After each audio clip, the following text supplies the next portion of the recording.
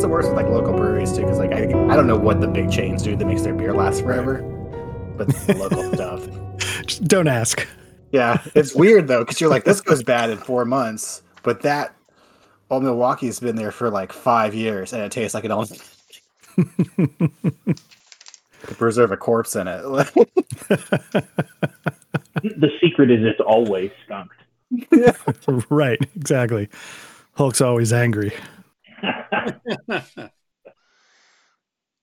All right. I think we're ready to get going. Everybody ready for session 2 of the auction? Yeah, well, Absolutely. It's been a handful of weeks, a month or so since we last played, so thanks for joining. We've got the 4 PCs from last time, and we've got a new player, Pete A. Pete will be joining us with his character, who we'll get to in a moment. But let's start off. I'll try to do a quick recap of the first session, and we'll kind of fill in the blanks if I miss anything. So we were playing starting off in July of 1923. And we had 4 of our PCs. We had William Gast, who's a dilettante, played by Art. We have Benoit Gagnon, played by Patrick. He's a mountaineer. Lucas Kraus, played by Caleb, is an artist, a German artist. And Bernard Hicks, played by Hollywood, is a museum curator. And the way we kind of went through the last session, we did a little bit of a background and personality check on each of your players and then your characters, and then kind of went through a little bit of a narrative to kind of see how you got involved in what turns out to be this auction of occult artifacts in Austria. So, William, I think we found you in southern France, recovering from a night or a week of debauchery. Months. You're a bit of a playboy, or not a bit, that's an understatement. And you were contacted by Arthur Emerson. And Arthur Emerson runs Emerson Imports, which I think is in New York. And he's kind of your go-to for your latest, I don't know if you call it a hobby or a fad or interest, but you're into the occult, and he's the guy who's going to point you in the right direction. And the gist of it is he was able to point you in the right direction of this auction that was going to be held in Vienna in a couple of months in the middle of September. And he said, hey, there's going to be some really great things there. I think you're going to be interested. Somebody of your caliber, somebody of your reputation and your deep pockets and your interests, you're going to probably find something there. And he was able to arrange an invitation for you to attend. Absolutely. And I got to say, I'm disappointed that Arthur Emerson missed his flight or his boat. He's supposed to be joining us. It sounds like he might not be. Never was going to join you. Yeah. So it's sort of making me reevaluate his commitment. Because he should have let me know that he missed his boat. Honestly, I just hope he's okay wherever he might be. He's I guess I should say that. Way to go. Look at that. Way to go, Pete. There you go, Pete. Now, did you just print out what I just sent to you, or is that what did you find? Okay. You're on mute, by the way, so I can't hear you. Yeah, so that's you do seem that's very where happy. he keeps his filthiest pornography. It seems like a weird place to keep it right on the camera. But mine's right here because I know what I'm doing. I'm not some amateur putting it right here. It's my backdrop. Now we know where to go if Pete's ever in a tragic accident. Exactly. Well, actually, that's good though. We all need to know that. We all need to know each other. Okay. Yeah. I actually told my daughter, I showed her in my phone where Hollywood's phone number is. I said, if I die, just call Hollywood. His name is Hollywood, and tell him he can come get all my games and then disperse them to the guild. Oh, that's sweet. I thought you were going to say you wanted me to cleanse the place. It's like he's going to come in here with gasoline and a match. Get rid of the folders that say delete me. Exactly. All right, so that was William Gast, our young dilettante. Benoit Gagnon, mountaineer. You were based in Austria, right? Yeah. Yep. Yeah. Innsbruck. Yeah. And you're a mountaineer by trade. You take rich and wealthy, well-to-do clients on mountaineering trips, if I remember correctly. And you were at home one day, and a telegram came from you, or for you, and it was from Darnell Colson, who is a young Swedish man of about 30 years old, and he was a client of yours in the past. And he invited you to the auction. In his words, he needs a good man for this, some sort of protection or somebody he can trust. And so you made arrangements to go to Austria. Lucas Kraus, our German artist, played by Caleb. Lucas has a patron of the arts, a young lady, Margaret Jameson, a young British woman, about 24 years old. I think she comes from oil money, and she's a patron of yours, loves your work, and says, "Darling, you have to come to Austria. There's some people I want to introduce you to." And so she has arranged it for you to come to the auction as well, to introduce you to her friends and perhaps get some new clients. And then finally, we have Bernard Hicks. And Bernard, I forget, I'm sure it's in my notes somewhere. Which museum are you at? New York Natural History Museum. Yes. Awesome. You're a curator there in New York, and you received a phone call one day from George Walker. George Walker is a colleague of yours. He's in the museum trade. I don't know if you call it a business, museum business. He's in museums. He actually works for the Smithsonian, and he called you with an offer. The Smithsonian is very interested in a number of items in this auction, and he is offered to, in a sense, sponsor your participation at the auction on behalf of your museum. And his intention is to have you bid up the early items, so hopefully the other patrons run out of money, and then he can swoop in with the Smithsonian's deep pockets and buy the rest of the lot. And I believe he made some sort of arrangement that you could keep, your museum could keep the items that you win, and that even some of the items that the Smithsonian wins, they may give you on loan. Yes, I'm unaware if any of my funds are in place at the moment. Well, fortunately, over the next 2 months, you guys had done some research on some of the items that are up for auction. The items have different interesting stories about their occult background. And you made your way to Vienna. You're staying in various hotels, and you visited, basically, I think it was in a group, you visited the House of Augsburg, one of the premier auction houses in Europe. Certainly you were aware of the tough times and troubles that Austria has experienced since the end of the Great War. Times are tough, and in fact, you picked up some information or an understanding that this auction is a private affair for the most part. Some of the wealthy gentry, nobility in some cases of Austria are selling off their items. Times are so tough that they're selling some of their precious items to raise funds. That's got to be kept on the hush hush. And so the House of Augsburg is holding this auction one night in September. You were introduced to Friedrich Augsburg, the head of the Augsburg House.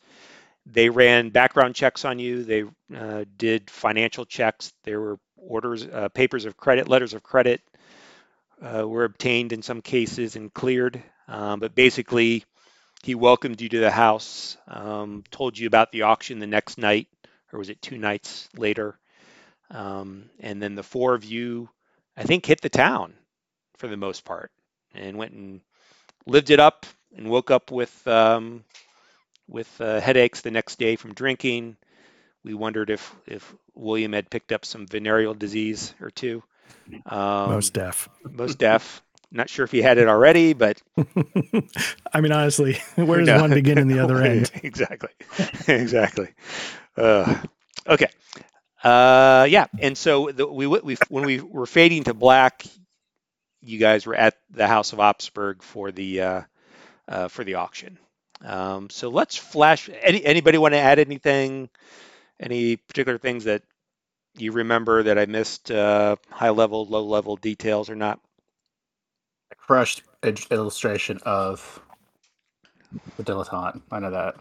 Gassed. Yeah, I'll say the main thing, at least for Gast, is that he clearly does not know what he's doing, and so he was going to attempt to, I think, get the inside track from you guys playing with drinks, whatever. But I feel like you guys were reversing it a little bit on me. I feel like at some point there was like a psychology check or something that made me think that you guys were actually flipping the tables, and I was the one getting a little had. I don't know if that was true, but that's how I was going to go forward. Yes, I was basically just like making doing that thing was like he's going to pay for me. Right. Not realize he's doing it because that's how I survive as an artist. Right. In the 20s. Also, I feel like waking up in the afternoon with a headache is a little judgy. That's just waking up to William Gast. So doesn't really know another state of waking up. So just gotta wait to get my laudanum and we'll be good. Yeah. If you're always hungover, are you really hungover? It's just your natural state. Exactly. Interesting. All right. Well, then let's take a couple of minutes. Let's welcome Rodrigo De Santa to the game, played by Pete A. We'll do a little bit of a flashback. Pete, give us maybe a quick physical description of your character, what we would notice about him if we were to observe him for a couple minutes, and I guess go ahead and give us a little background on his trade or whatever we should know about him. Gotcha. Rodrigo De Santa is a Latin from somewhere in Mexico. He is probably more of a, has more roots that are native, but tries to pass himself off as someone who has a little bit more, a little bit higher social standing and cultural background. Maybe from Spain, kind of a thing. He is medium build, but a very swarthy, looking gentleman who has been known to make a señorita swoon occasionally. Mm-hmm. However, he's much more successful in the U.S. Because then, let's say he is in Mexico, because they love a Latin man, in San Francisco. Okay. Now he fancies himself an occultist, but he probably isn't, at 32, still fairly young. So doesn't have a lot of experiences with it, but he grew up in Mexico and kind of had some of the folklore kind of stuff, in his background. So definitely that's where the beliefs came from. But he gets too distracted, particularly by the female sex, to really sort of get anywhere with his occult. So he's looking, but he probably doesn't have enough money to really buy anything at any kind of an auction. And but was able to probably talk his way into an invitation somehow. Okay.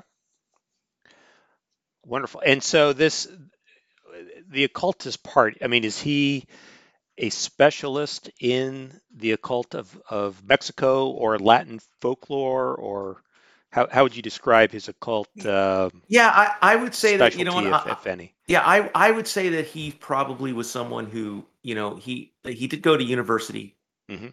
and he did so, and I think that he probably studied, cult, so, of Mexico, right? So, again, there's that's his background, but he is always, expanding or trying to expand, because of course you can't know everything about the occult, and there's many mysteries. Of course, he's very mysterious. Okay. Yeah, and single, like you said. I mean, he's still playing the field. Okay. Yeah.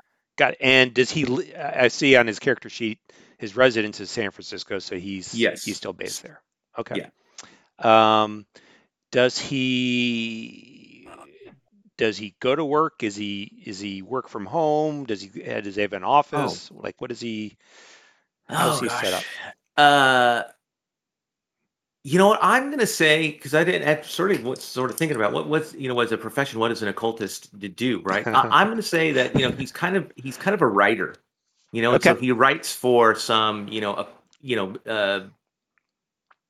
some occult. I mean, we call them zines nowadays, Yeah. right? Yeah. There's Zines. There's Zines. Zines, please, excuse me. I was going to say zines, not zines. I think it's so and so he doesn't have a he makes a little bit of money to help keep himself afloat, but he doesn't make a lot of money. That's how but that's how he survives. Okay, great. So it's the middle of July 1923. You're at home or in your office finishing off your latest article. Sure. What is your article about specifically? What's the title of your latest article? The latest article is let's see.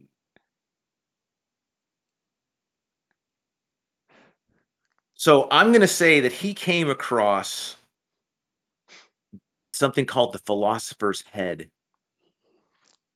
That's lot 9, or it's and heard about this riveted brass head. Ooh. Right, and it was researching as there a connection. It's a German 13th century artifact of some sort, similar to the Philosopher's Head. Ooh. So let's say he had done he had learned of this of this potential connection. And so that's what he's working on right now. And then maybe that's the way that he found a way to get to the auction. Okay. So yeah, as you're working on the article, in fact, your phone rings. Bring. Hola. DeSanta, it's Sir William. Sir William. All right. So Sir William Murray. Sir William Murray is an Englishman, about 43 years old, and he is also an occultist. In fact, he's got a little bit of notoriety in the field. He's a known name, I would say, largely because of his, I'll say, aggressive and extravagant approach to collecting items of the occult. But in the process, you have come to know him because of some of your own research. In fact, he's picked up items that you're familiar with or that perhaps you've written about in the past, right? And you guys are maybe a little bit closer than colleagues. I mean, you're not like regular friends. You're friendly, but it's beyond just a professional. And in fact, you can think of the occult field as kind of a small group that people know each other, and it's kind of like a wargaming community, right? Like you make friendships and things like that are just beyond the process. AA cult. Exactly. Yeah. There's exceptionally petty feuds and everything. Yeah. DeSanta, good to hear your voice. How have you been? Bien. And you? I've been doing very well. My acquisitions, they grow by the day. It's a wonderful time. If only I could get to, and I'm assuming he's in London. If only I could Yeah. get to London to see your collection. I'm sure it is fine. You're welcome anytime. You're welcome anytime. But thanks for taking the call. There's something I want to talk to you about, a matter that I think you in particular will find most interesting. Oh, go ahead. Are you I am all ears. Are you still working on that that article about the head? What was it? The philosopher's head? See, in fact, what do you have some powers, because it is here right now. I'm writing. You got my mailer. Yes. That was conveniently from me as I think about it right now. I'm glad you got Thank it. you. And you reviewed it. Yes, I sent that. This has been very helpful. Yes. Well, I've got some great news. If you can make your way to Austria, and I can help sponsor that, I think I can get you a close look at the philosopher's head. Spend some time with it, and perhaps with a little bit of luck, maybe we'll have it in my collection as well. No, the riveted brass head. Riveted brass head, yes. Wonderful, yes. Fine. What do you think? See, I just have to get a real ID to get on an airplane. But exactly. My assistant Honks will help you and make arrangements to get you to Vienna. There's an important matter though that I think you should know about. If you're willing to come, I don't want your excitement to perhaps blind you to the troubles that not only Austria is facing, but perhaps some of the other patrons. Let me just say it may not be the safest for all of us. I think everybody will be out pretty aggressively for these items, and we should take care. There may be frankly, some physical danger involved. That is part of what we do. Of All right. course, for you, my friend, anything. Fantastic. All right, Honks will be in contact with you shortly. We'll make arrangements. Awesome. Well, I look forward to seeing you again. Yes. All right, so he hangs up, and within a couple days or a day later, you hear from Honks, who is his assistant, and he helps you make arrangements for travel, probably by ship, first to London and then to mainland Europe, and then by train to Vienna. You've got about a 2-month lead time, and I gave everybody else this. Is there any research or anything that you wanted to check out before we teleport you over to Vienna with everybody else?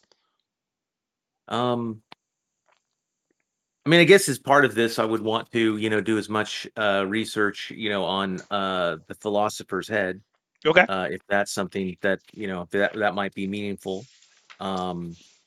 And looking over, I was just going to look real quick if there was anything else in this book that might look interesting. Let's see. I like to look at lot 9. Oh yeah, that's the riveted brass head. Yeah.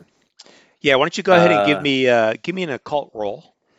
Okay. And we're just physically rolling, right? Yeah. I'm gonna trust you. All right, so that's 28, and my occult is. Let's see, where is that on my list?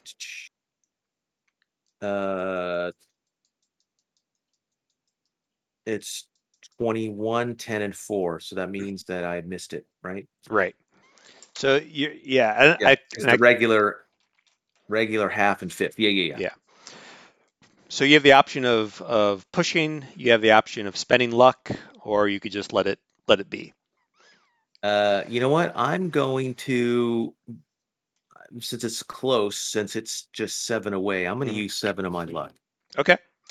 So that'll take me to 68. Yeah, you spend your luck. So you get a regular success. What do you learn about the riveted brass head?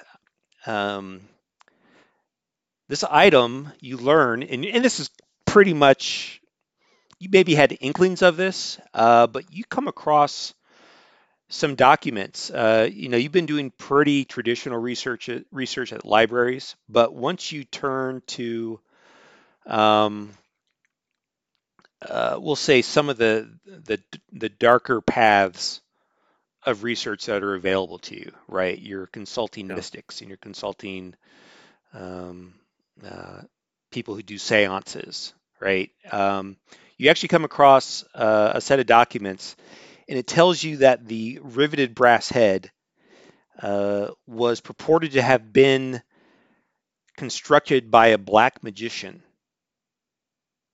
and black meaning like dark, not African American. And it is said to have the ability to answer questions dealing with metaphysics and deep philosophy. But the ceremony to invoke that ability is unknown. So up to this point, you had heard that the head had powers beyond mortal understanding, right? But what you've discovered is the nature, potentially, if it were true, right? I mean, come on. I mean, seriously, who would believe this nonsense? Maybe an occultist would. However, part of the documents that you found are unlike anything that you've ever seen, in the sense of the inscriptions, the characters in some of the locations are not of any earthly language that you've ever seen. They look like just symbols and scribblings and scratches. They don't have an occult. They're parts of these documents that don't have an occult basis, as to your knowledge. Yeah, it's beyond just the occult. Okay, so let's port you over to Vienna. I'll catch you up with the other guys. The last question I have, and maybe just quickly, you get to Vienna, you check into a hotel. Sir William has put you up in a nice hotel. Perhaps you meet him ahead of time and have a dinner one evening. You are greeted at the House of Augsburg. There's some background checks. There's some credit checks. You can tell that, like, this is the height of kind of the social occasion, social environment, the elite of the elite, the 1% of the 1%. House of Augsburg has a tremendous reputation, but you are looking ahead to this auction. I need to know how you're going to dress for the occasion. I'm going to. And if I haven't told you enough, ask me a question. I'll try to fill in the blanks. Gotcha. Well, I would imagine, is this a fairly formal kind of a place, a situation? Oh yeah. Then I'd be in a tux for sure. You're in a tux. Okay. Yeah. All right. Here we go. I don't know if you have a tux, but Sir William can help you do it. I think that would be something that I would absolutely have. Okay. All right. It is the night of the auction. It is September 13th, 1923. It is approaching 9 p.m. And the five of you, individually or in small groups, have arrived at the House of Augsburg. And you are greeted at the front door by Franz. You might remember Franz is the major domo, so he's got his I don't call it tuxedo, but his black tie, and he's got his tails. And good evening. Welcome back, Mr. DeSanta. Welcome back. Glad to see you. You've all joined, and you're here for the auction, right on time. Welcome. And he kind of ushers Rodrigo in. Mr. Gast, welcome back. Glad to have you. Welcome. You this way, please. And walks you in. And then he sees Lucas. Mr. Kraus, good evening. And he seems to be eyeing your poor white suit. Oh yeah. He's like, raises his eyebrow. If I remember correctly, it's your best suit, but it's a little bit worn. paint stains, etc. Yeah. Please, this way. Donkey.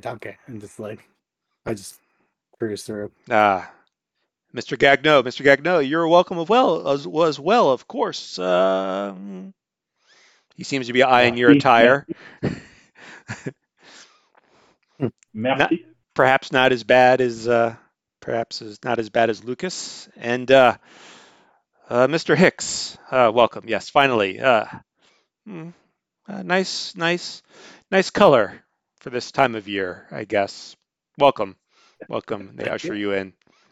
Thank you. And by this point, you can hear just the faint strains of a string quartet playing from upstairs. And Pete, just for your benefit, everybody had the map that was shared. I guess you've got it now.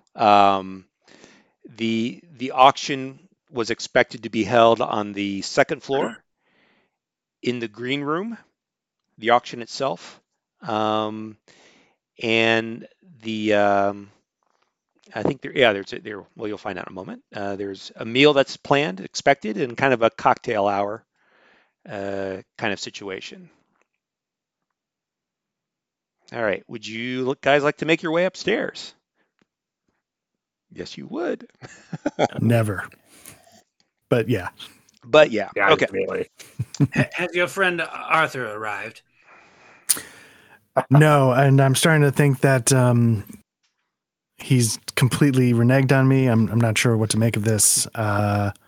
Maybe you and I can talk. I know the Smithsonian is funding your efforts, but maybe there's something we can arrange. I could really use your help. And then to the guy who's greeting us, who's probably the head of the whole museum, I'm just like, just give me 3 of scotch with a splash of water. Oh, thanks. Again, I think he's the waiter. I have no idea who he is. Well, Franz is the major domo. He's basically the head of the house organization. He's not nice. Friedrich Osberg, who's the head. Right. So he can get me a drink. Yeah. Right. He can get somebody to get you a drink. Yeah. Yeah. He knows a guy. I know. Yeah. So, All right. you know, Bernard, if you feel like there's some pieces you might need some help with, let me know and maybe we can work something out. Indeed. Okay, so you guys make your way further inside to the Osberg house. You make your way up to the second floor, and yes, there are a handful of tables that are laid out for dinner. You see some servers in fine attire walking around, giving out drinks, perhaps some hors d'oeuvres. There's the 5 of you plus another 2, 4, 6, probably 8 appear to be patrons. So what is that? 13 total people. So it's not a very big auction, which is probably reflective of how narrow the interest is, and also how private this event is. So about 13, 14 people, a couple of round tables. Who do you see? Rodrigo, you see Sir Martin talking in a small group. Bernard, you see George Walker. All of you see Frederick Osberg, again, the head of the Osberg house, making the rounds, greeting people, making sure everybody's comfortable. Lucas, Lady Margaret is there. She seems to be holding court in a small group. And Benoit, you see Darnell Colson. I said he's 30. He's actually about 25. A little bit younger than I said. He is actually speaking with Lady, well, you wouldn't know her as Lady Margaret, but you see these 2 young, attractive people, apparently wealthy, talking to each other. On top of that, there are a handful of other individuals who you don't recognize. They're all in formal attire. except for one gentleman who appears to be in more of a military outfit. White military jacket with a sash, some medals. And one of the remaining people who you don't recognize is actually sitting at a table by himself having a drink. Looks like he's maybe poring over the auction book. It's a little bit after 9 p.m. The music is beautiful. The food smells great. The drinks are flowing. What would you like to do? Ty, would I recognize the military uniform? I don't know. Let's see here. What do you got here? Do you got a military skill we can check on? Oh, we could. I don't know if I've got anything super military-ish. You served in the military. Just give me an idea roll. Right. Your intelligence. I guess it would be no, perhaps. Yeah. 43, which my no is 55. 55. Yeah, I mean it's formal, so you wouldn't have seen it in the field. And I don't know if you ever ran across any Russians, but it appears to be a Russian outfit. Gotcha. Probably just in pictures and dispatches. No, probably didn't have any run-ins. Yeah, maybe the one thing that seems a little bit odd is that it seems to be maybe an imperial Russian outfit rather than a communist Russia. Move. A little bit of out of place this day and age, but yeah. And in fact, maybe you make your way a little bit closer, you can hear him speaking. He's definitely got a Russian accent. I'd probably, I'd probably turn to whoever's closest amongst us. Probably, I think Klaus and I were having a good time together. The previous night, I'd be like, Klaus, does he? I just confirm my suspicions. Does he sound imperial to you? Does he sound Russian to you? That you were here, you served, right? I'm like, did not serve. And I bury my face in a drink. Like, awkward. And I'm doing just picture, looking at a face, then looking at another face, like memorizing faces basically at the moment. Okay. Is anyone besides Russian guys stick out at the moment? I mean, what are you looking for? I mean, I guess the one guy sitting by himself on his own is a little bit odd, kind of given the situation. You guys in a way kind of walked in all together, and no one seems to have taken the attempted to even care that you're there. That's outrageous. They seem to be doing their own thing. But you might have to either tell me more or get closer or something. I know you're going for it, but other than the guy sitting by himself, people are just sitting around talking.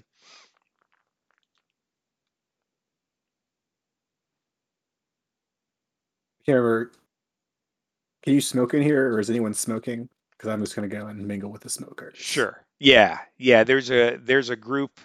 There's a middle-aged gentleman who's smoking. Two middle-aged gentlemen who are smoking, who you don't know, but they're talking to each other.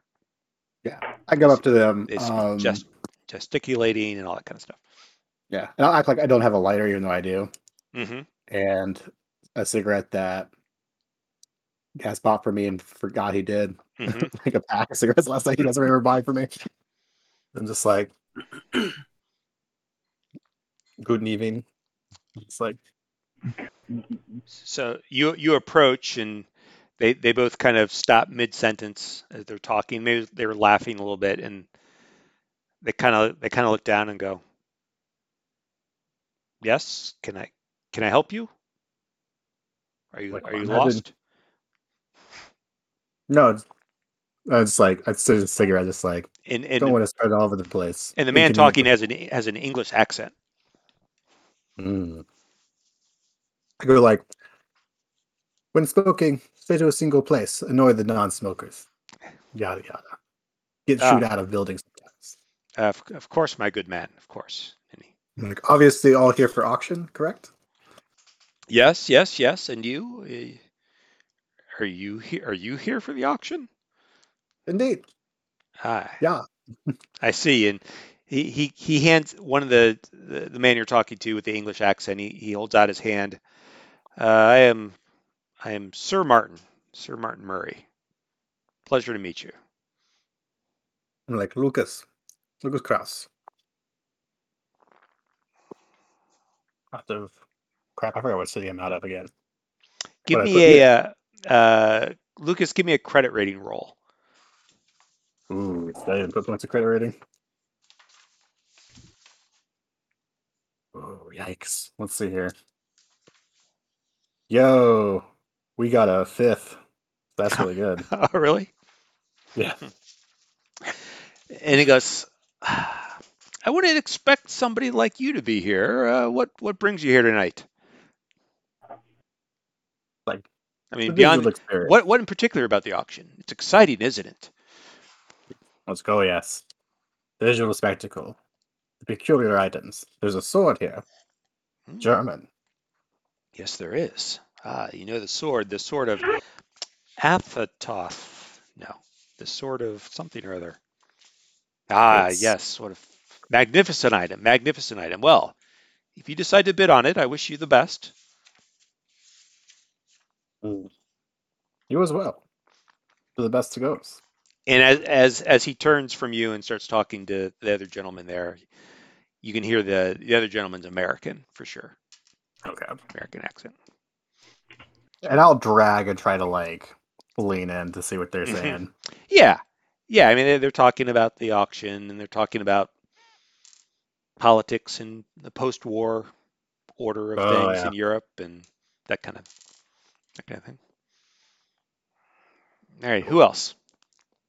I would walk over to George Walker Hmm. and kind of get his attention. Like, I know that I'm sort of there to help drive up the price of things so that he can buy stuff later. Hmm. So I'm trying to sort of like, hey, like I see you, but not Hmm. know you. Hmm. Kind of awkward. Like, I want him to know that I'm here, Hmm. but Hmm. I don't want other people to know that we know each other. Hmm. Okay. Yeah, he you see him talking to Lucas, or I guess yeah, it's well, it's Sir Martin who's You- talking to. Sir Martin or Sir William? It is. Are there two sirs? No, there. So Sir Martin. Maybe I was saying Sir William. You said Sir Martin William, but the guy just now, but you were So my contact was Sir William Murray. So how you was said it? Sir Martin Murray. Did I So say? I'm trying. Did I tell you? Did I tell you William? You said Sir William Murray to me earlier. Did you mean Martin I did. Murray? I did. Okay. I did. I was Yeah. maybe thinking of William Gast. I don't know. So the All right. guy I'm chatting with is the dude that talked to. Yeah, Rodrigo. Okay. Yeah, That's what I was not that making you sure would that know I got that, but that. yeah, All right. yeah, Right. I Just didn't know connect if the it was dots a in meta level. different Sir Murray. yeah, Okay. yeah. Sorry, there's only Okay. one English Sir here, and that is Sir Martin Murray, who is your buddy or your occult buddy. Yeah. When you said William Murray, I thought you were making a riff on Bill Murray, I will say as well. Could be, yeah, okay, okay. Yeah. So Bernard, you see Sir Martin talking to Bernard, or not Bernard, talking to uh, George. and yeah, you kind of as Lucas and the other guy are kind of talking, George kind of turns and you guys do lock eyes for a moment, and he kind of gives you one of Mm-hmm. these, Mm-hmm. and he turns back Nice. so he knows.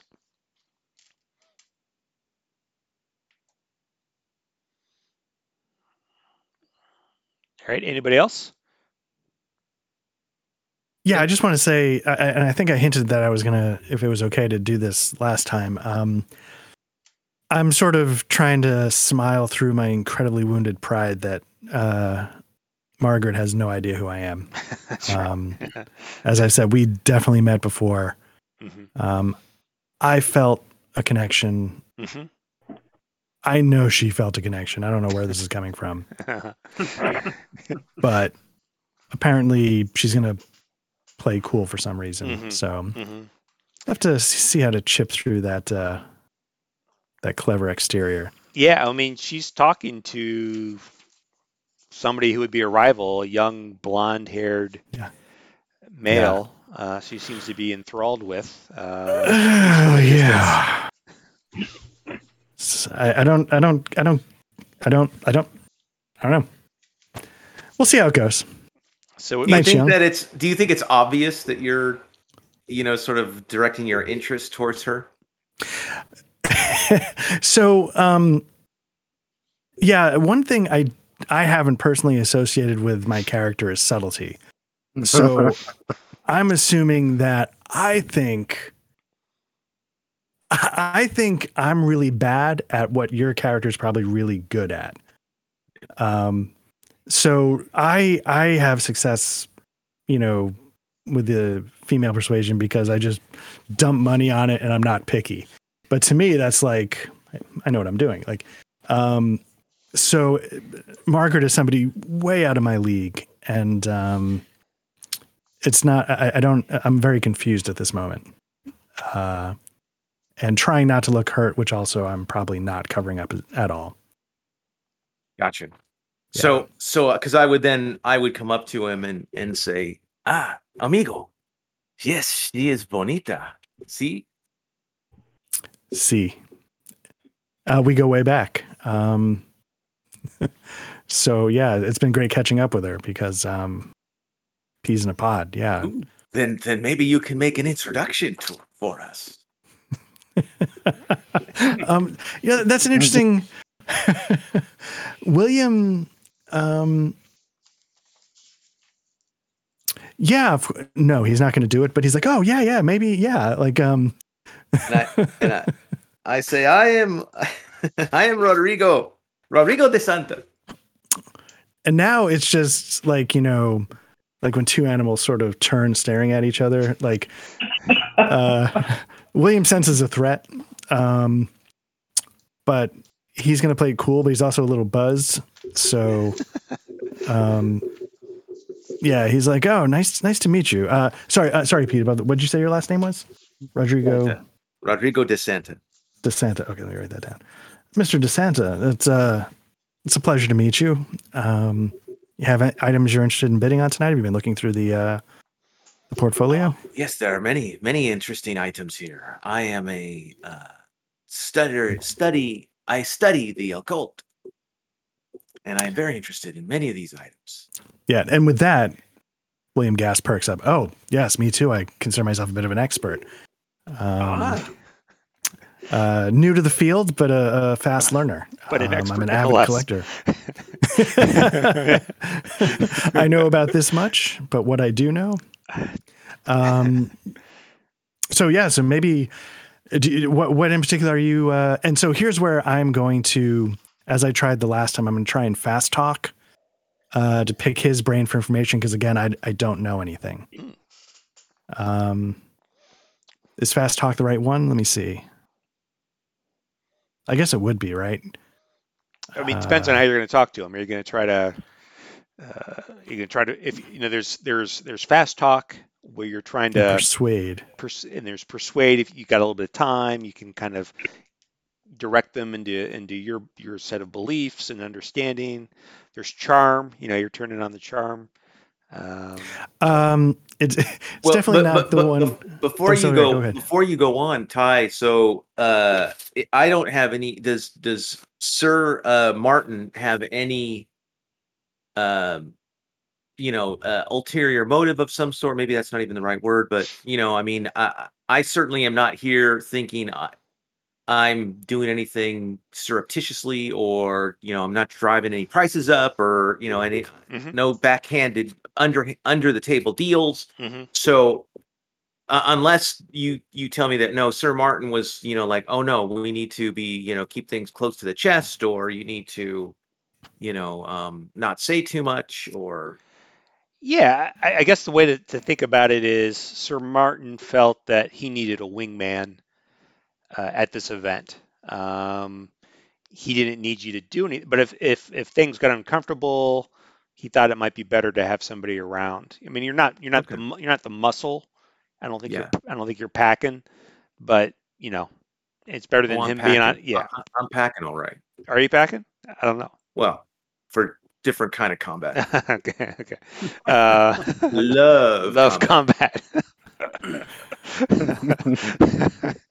But And the reason why I say that is because then William, I you don't have to roll any kind of anything. I'm willing to tell you anything that you want to know, because I'm not necessarily feeling like I have to keep things again close to my chest or anything. All right. Yeah, in that case, that would be, I would just be. So, what are you interested in? Like I said, as an expert collector, as we've already established, obviously I'm interested in just about all of it. But, I mean, just off the record, what are you sort of honing in on? I'm sorry about that, guys. All right. So, I am here writing. I'm going to write a story, a article on the riveted head. There's some fascinating connections, possibly, with something called the philosopher's head. Have you heard of this? Which number is it, though? 9. Not perfect. That's perfect. Thank you. This has been great. You know what? The drinks here are amazing. Have you had a drink? Oh, no, not yet. Oh, you should definitely go get one. Oh. Hold on. I'm going to go talk to Margaret. Okay. I'm going to talk to him. Yeah, but no, I'll definitely talk to you. Well, I'm going to talk to her. But you said number 9. Number 9. Perfect. Thank you. And then with that, sorry, I'm looking at maybe then I circle around to, maybe I just, maybe I make the round. Maybe I feel like, oh, we bonded last night. I'm sure I'm the only one who feels that way, but, and I just sort of hit up everybody. He's like, oh, what numbers are you like trying to, and if they start talking in too much detail, then it goes over my head. But if they mention a number, I sort of go, aha. But I don't know if you want me to roll that. Maybe, or is that too broad? Yeah, it's a little broad. Why don't you give me let's talk in groups.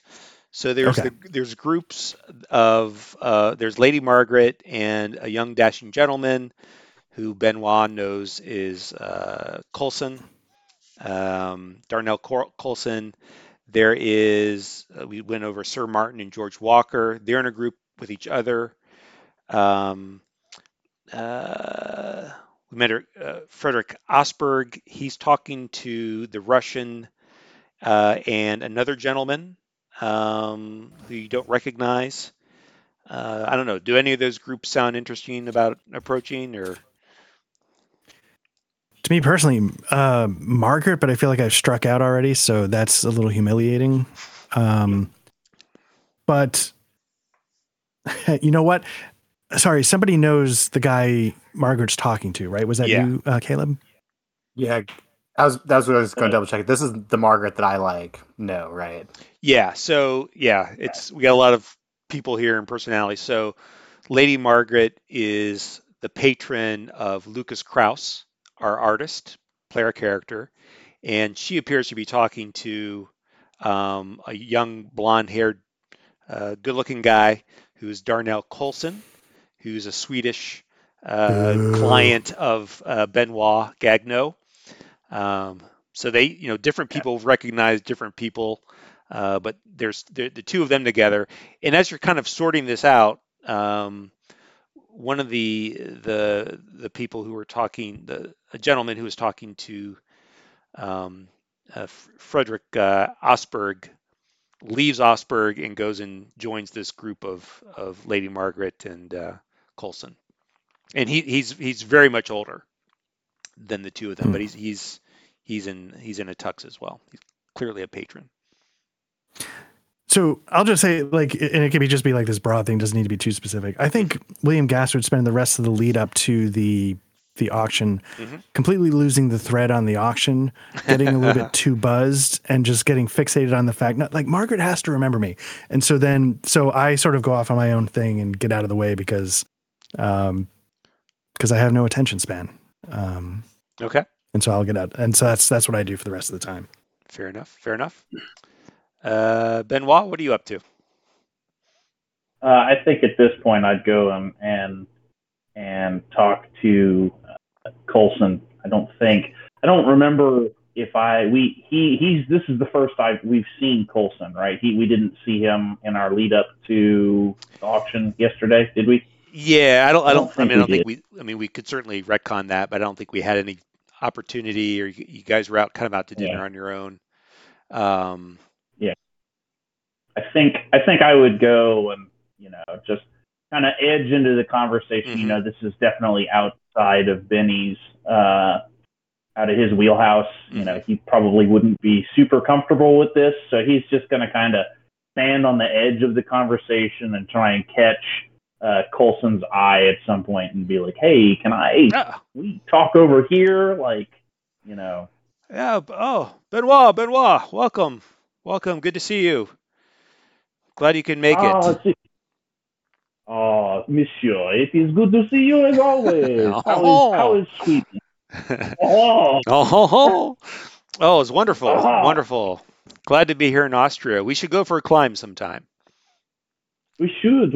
You owe me after saving your life last time in the Alps. But we are in mixed company, so we won't talk about that story. Oh, no. Don't be shy. I owe you so much. Lady Margaret, this gentleman saved my life in the Alps not too long ago. I owe him so much. I'm so glad he's here. He's Monsieur Gagnon, this is Lady Margaret. Lady Margaret, Monsieur Gagnon. She goes, I do a really charmed, I'm sure. I do a really awkward half bow thing, not knowing, there's more money in this room than I've ever seen. So. Yeah, and she's clearly not impressed with something about you. She's she's just more impressed with herself. Although she does manage to get a few words out. So, what brings you here to the auction? I suppose I have to ask. I appreciate the concern. I am here at the request of my longtime friend, Monsieur Coulson here. Beyond that, I'm not quite sure, Coulson. I don't know why I've been sponsored to come here, but here I am. Well, glad to have you, my boy. Glad to have you. We'll enjoy the evening. And it's at this point where you realize that there has been a fourth member of this small group. So you, Lady Margaret, and Coulson. There's a fourth member who's just been kind of standing there, waiting for some sort of introduction or waiting for some opportunity to speak in. But he doesn't quite fit in with the youngsters, the beautiful youngsters here. He certainly seems to be about middle age. And in a break in the conversation, he goes, I am Klaus. I am Hunderpost. I am Klaus Hunderpost. Welcome to Vienna. And he clearly has an Austrian accent. Give me a spot hidden roll.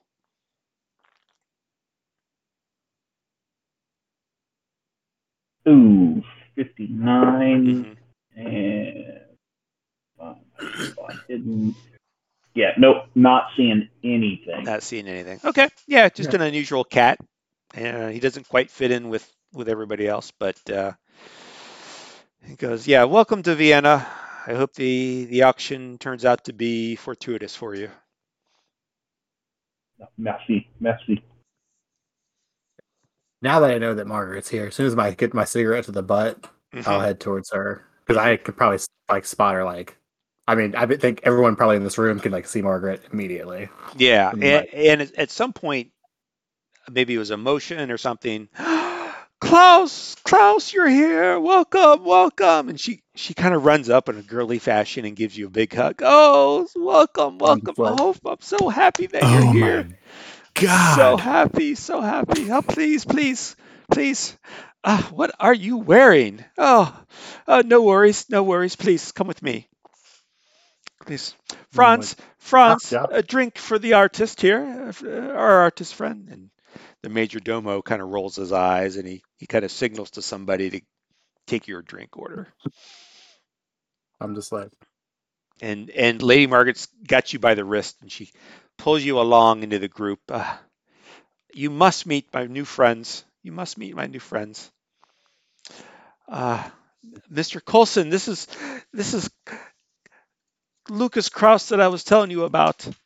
Fabulous German artist. Oh, you would love his work. I know you would. And like, hello. Mr.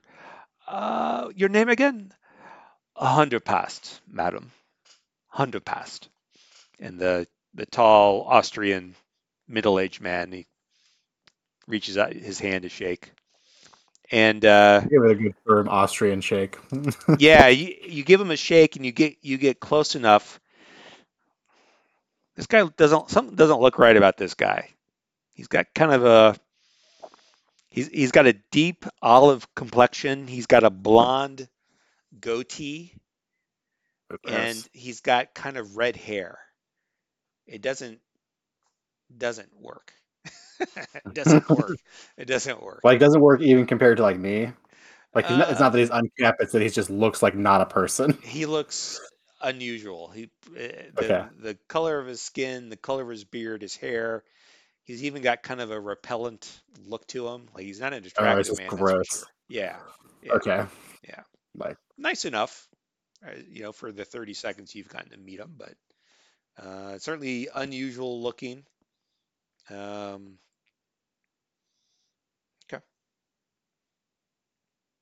So you introduce yourself to everybody, and the young blonde-haired man, apparently Coulson, says, an artist, huh?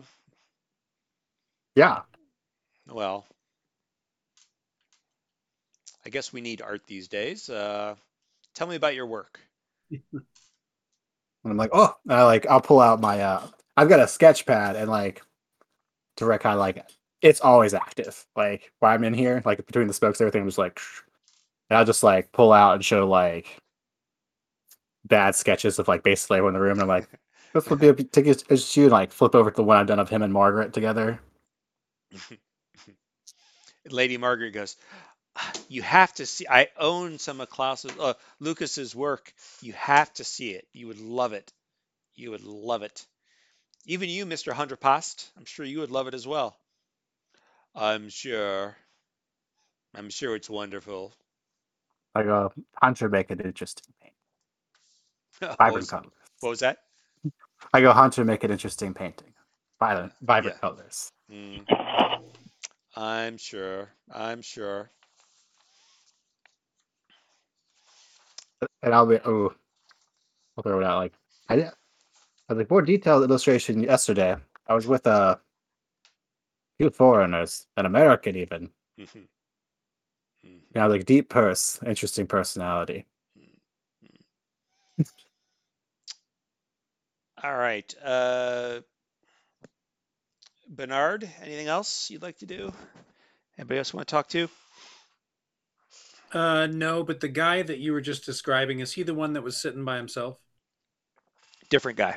The guy who was sitting by himself is still there. What's he look like? What does he look like? He looks like he's rather young, early 30s perhaps. He's got a little bit of a dark complexion, brown hair, kind of peeking to, certainly in black tie, Pretty much unremarkable, except for his tail. No, just kidding.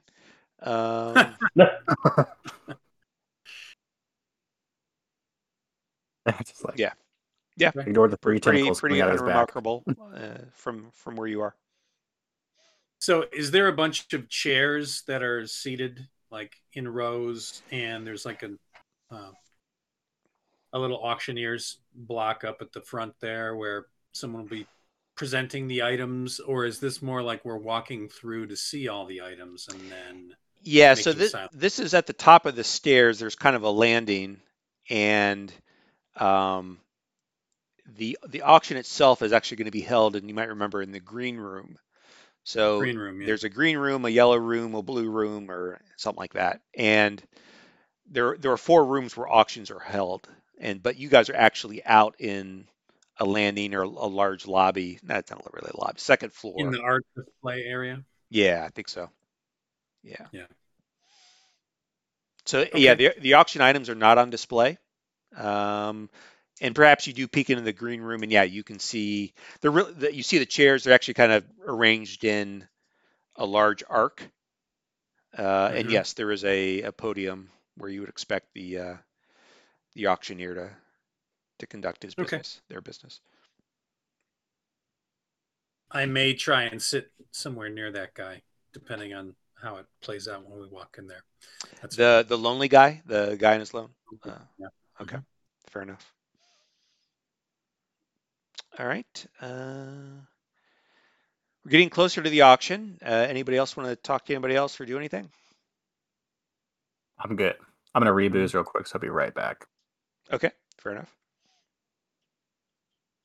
You said they're serving drinks and hors d'oeuvres and all that shit. They're not. It's not anything. It's just like normal food, right? It's not crazy. It's not chilled monkey brains or anything being passed around on plates. No chill. No, in fact, the meal that actually comes is quite good. Better than quite good. It's exquisite. You expect some of the finest chefs in Austria have prepared it. It's a late meal. It's probably 9:30, 10 o'clock before you guys actually sit for the meal. But yeah, it's very good. Cool. Art, are you still grimacing in the corner at this point? Yeah, so I was trying to figure out if there was something I could roll. So my intention is obviously, I'm here to kill it at this auction, but I'm drinking too much. And so I'm trying to figure out if there was something I could roll so I could realize that, like, whoa, I need to slow down because this is getting away from me. And I'm not seeing. Is there like a common sense? Is that just intelligence? Yeah, I mean, idea, intelligence. I mean, it's the same thing. It's probably the closest I would think of. Yeah. So idea is that I see intelligence. Oh, that's listed right under idea. Okay. So I'm just going to do an intelligence roll just to see if I catch on that I'm getting out of hand and I'm actually humiliating myself in front of Margaret a little bit. Are you self-aware? Yeah, exactly. Like, am I self-aware? So my intelligence is an 85.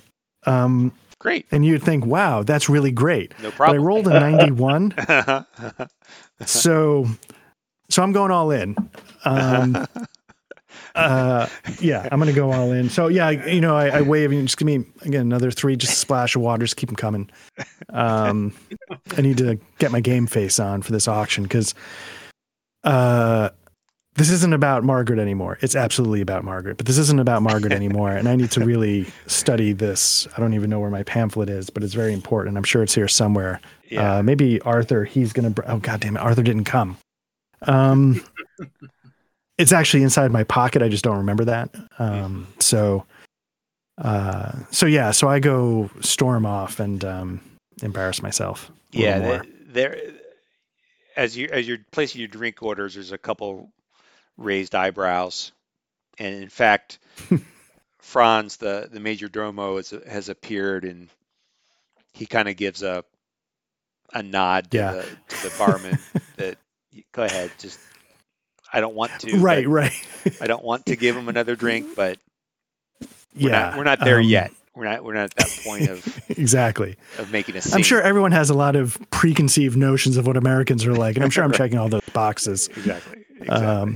Yeah. So throw on that cowboy hat, you'll be good to go. Right.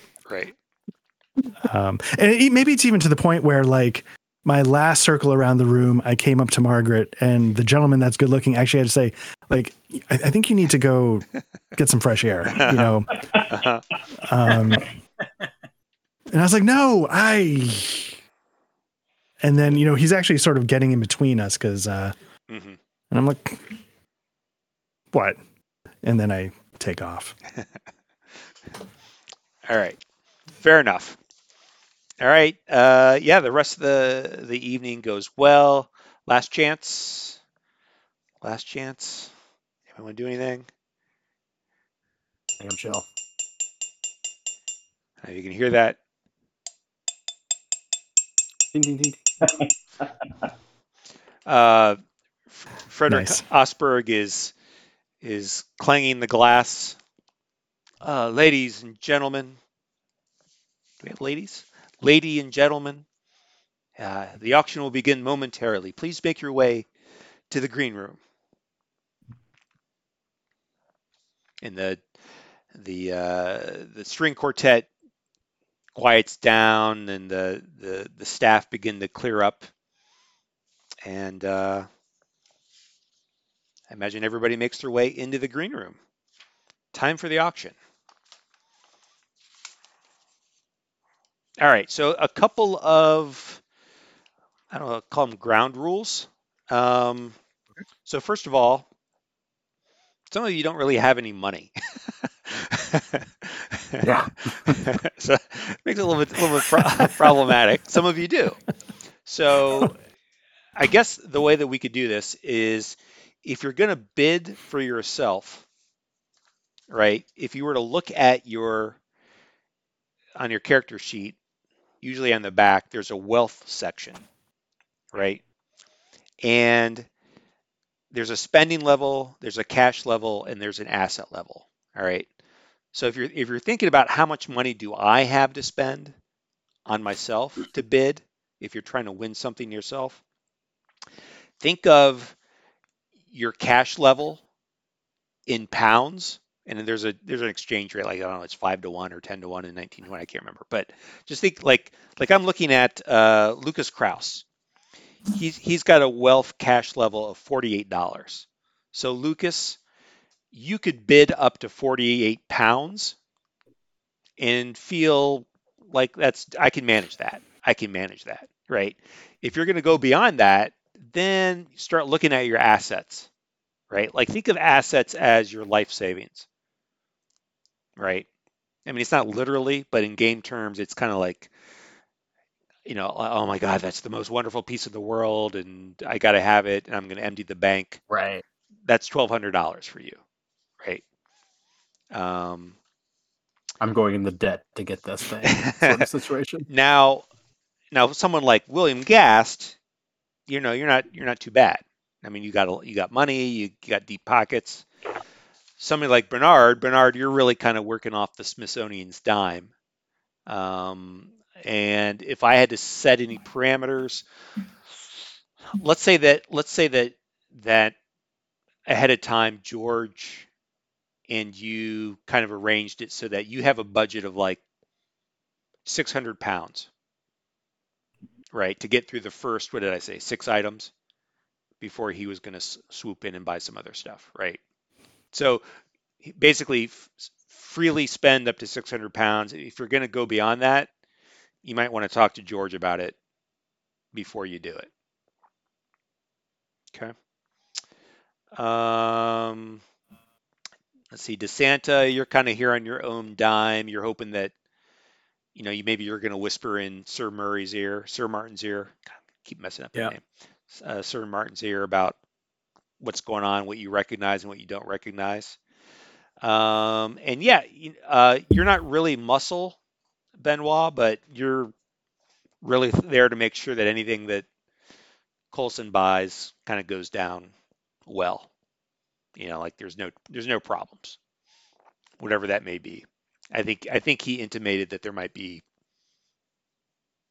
somebody after him, or not after him, but he just wanted to make sure that he was protected in case he had ended up with something valuable. Didn't want anything bad to go on. Okay. Nothing bad happens. Nothing. Auction houses, though. So this Exactly. This is the finest, one of the finest auction houses in Europe. What could possibly go wrong?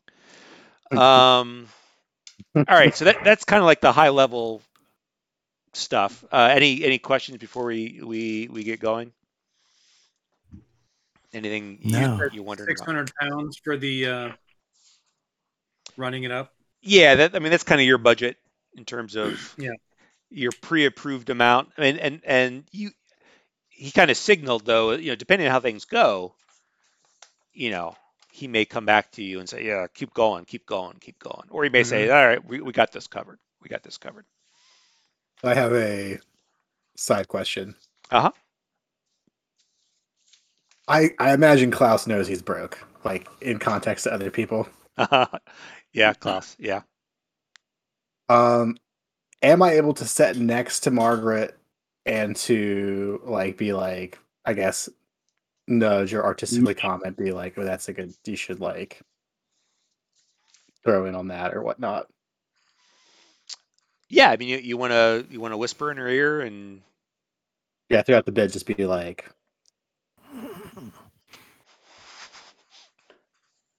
bid on that or something. Okay.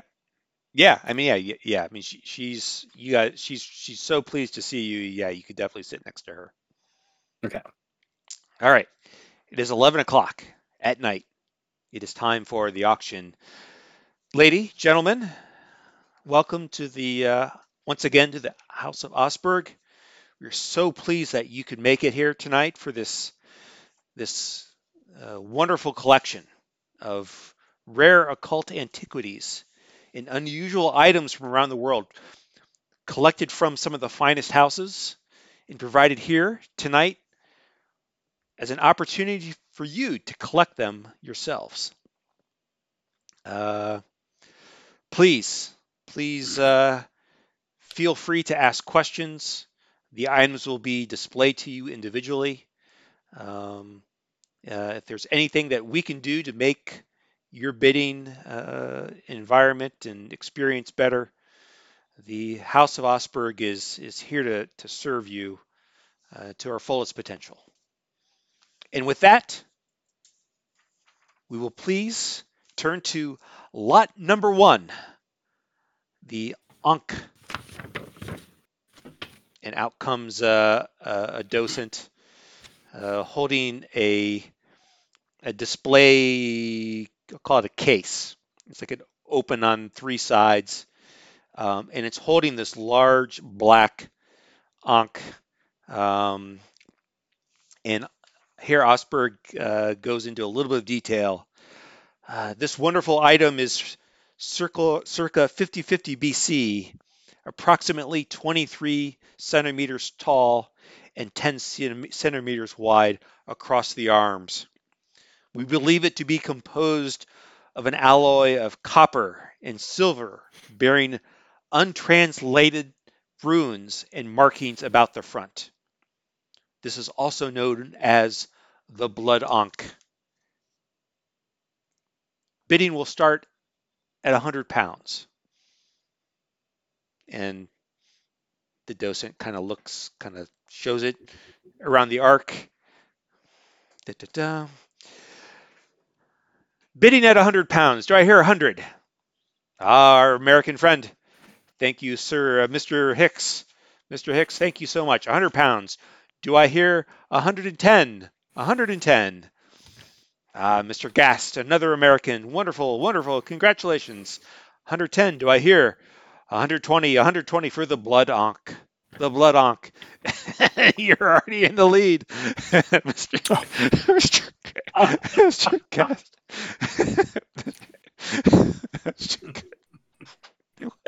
All right, you kill me, man. You kill me. 120. Do I hear 120? Do I hear 120? Mr. Hicks again, 120. Do I hear 130? 130. Mr. Murray, Sir Martin. Sir Martin is in at 130. Do I hear 140? 140. 140 to both gentlemen. We'll give it to. We'll give it to Hollywood. We'll give it to Hollywood. We'll give it to Mr. Hicks. 140. Do I hear 160? 160. 160. Sorry. Above the table, the guy that just jumped in to get it to 130, was that anybody connected to Margaret? No. No. It is another Englishman, though. Yeah, that was Sir Martin. Okay. Yeah. Sorry, I got confused. Yeah, I'm probably not helping. No. I'm hammered. 160. And that was Mr. Hunderprust, the weird-looking guy. I'll call him that. 160. 160 to Mr. Hunderprest. Do I hear 180? 180. 180. 180 going once. 180 to Mr. Gast. Mr. Gast. Thank you, Mr. Gast, for your wonderful bid. 250. 250 to Mr. Hunderprest. 250 to Mr. Hunderprest. Do I hear 280? 280. So can I just ask, above the table, am I sitting next to any of the group that was in our original party? Have they just disowned me entirely, or am I sitting next to anybody? I'll sit next to you. Okay. So I would sort of like lean over and I'm like, if you're done trying to move in on Margaret, what should I do? I think, I'd look at it and I'd look at him and I'd look at the panoply of drink bottles around him. I'd be like, 340 is the highest you should go on this. That's fair. And I feel like I can trust you. 280 to Mr. Gast. 280 to Mr. Gast. I've lost track myself. 280 to Mr. Gast. 280 to Mr. Gast. 280. Do I hear 300? Do I hear 300? 280 going once. 280 going twice. And sold to Mr. Oh, God, we got to leap in. We got to leap in at 300. We got to leap in. Mr. Hicks. Mr. Hicks is in at the gavel for 300. 300. We're down to Mr. Hicks and Mr. Gast. Do I hear 325? 325 pounds. 325. 325. 325. Mr. Gast. Do I hear 350? Do I hear 350? 350. 325 going once. 325 going twice. Sold 325 to Mr. Gast. The Blood Onk is yours. Congratulations. Wonderful. Congratulations. You'll enjoy that item. 325. I'll leave it over to Margaret. Who won't enjoy that item is Margaret. Yeah. I live with Margaret. I'm like, Egyptian items, old hat, too trendy. So trendy. All right. Up next, lot number 2, the manuscript of Beth Iliom. Another person. And what they're doing is they're like walking. You're in the green room, right? There's a single door to get into the green room that's open. And these, I call them docents. I don't know if that's the right term, but they're the ones who are, they walk through the door. They show the item's bid on, and then they go out, right? So that the items are being brought in from somewhere else. Okay. They're not in the room except one at a time. All right. And they display it to the all right, the manuscript in Hebrew. We believe it to be written in circa 1580. The pages are illuminated with the finest gold leaf, leather binding, 426 leaves. Minimum bid, 60 pounds. Do I hear 60 pounds? 60 pounds, 60 pounds for this wonderful manuscript. 60 pounds, anybody? 60 pounds, Mr. Hicks. 60, do I hear 80 pounds, 80 pounds, 80 pounds, 80 pounds? I'll so, Margaret, be like, good for the library.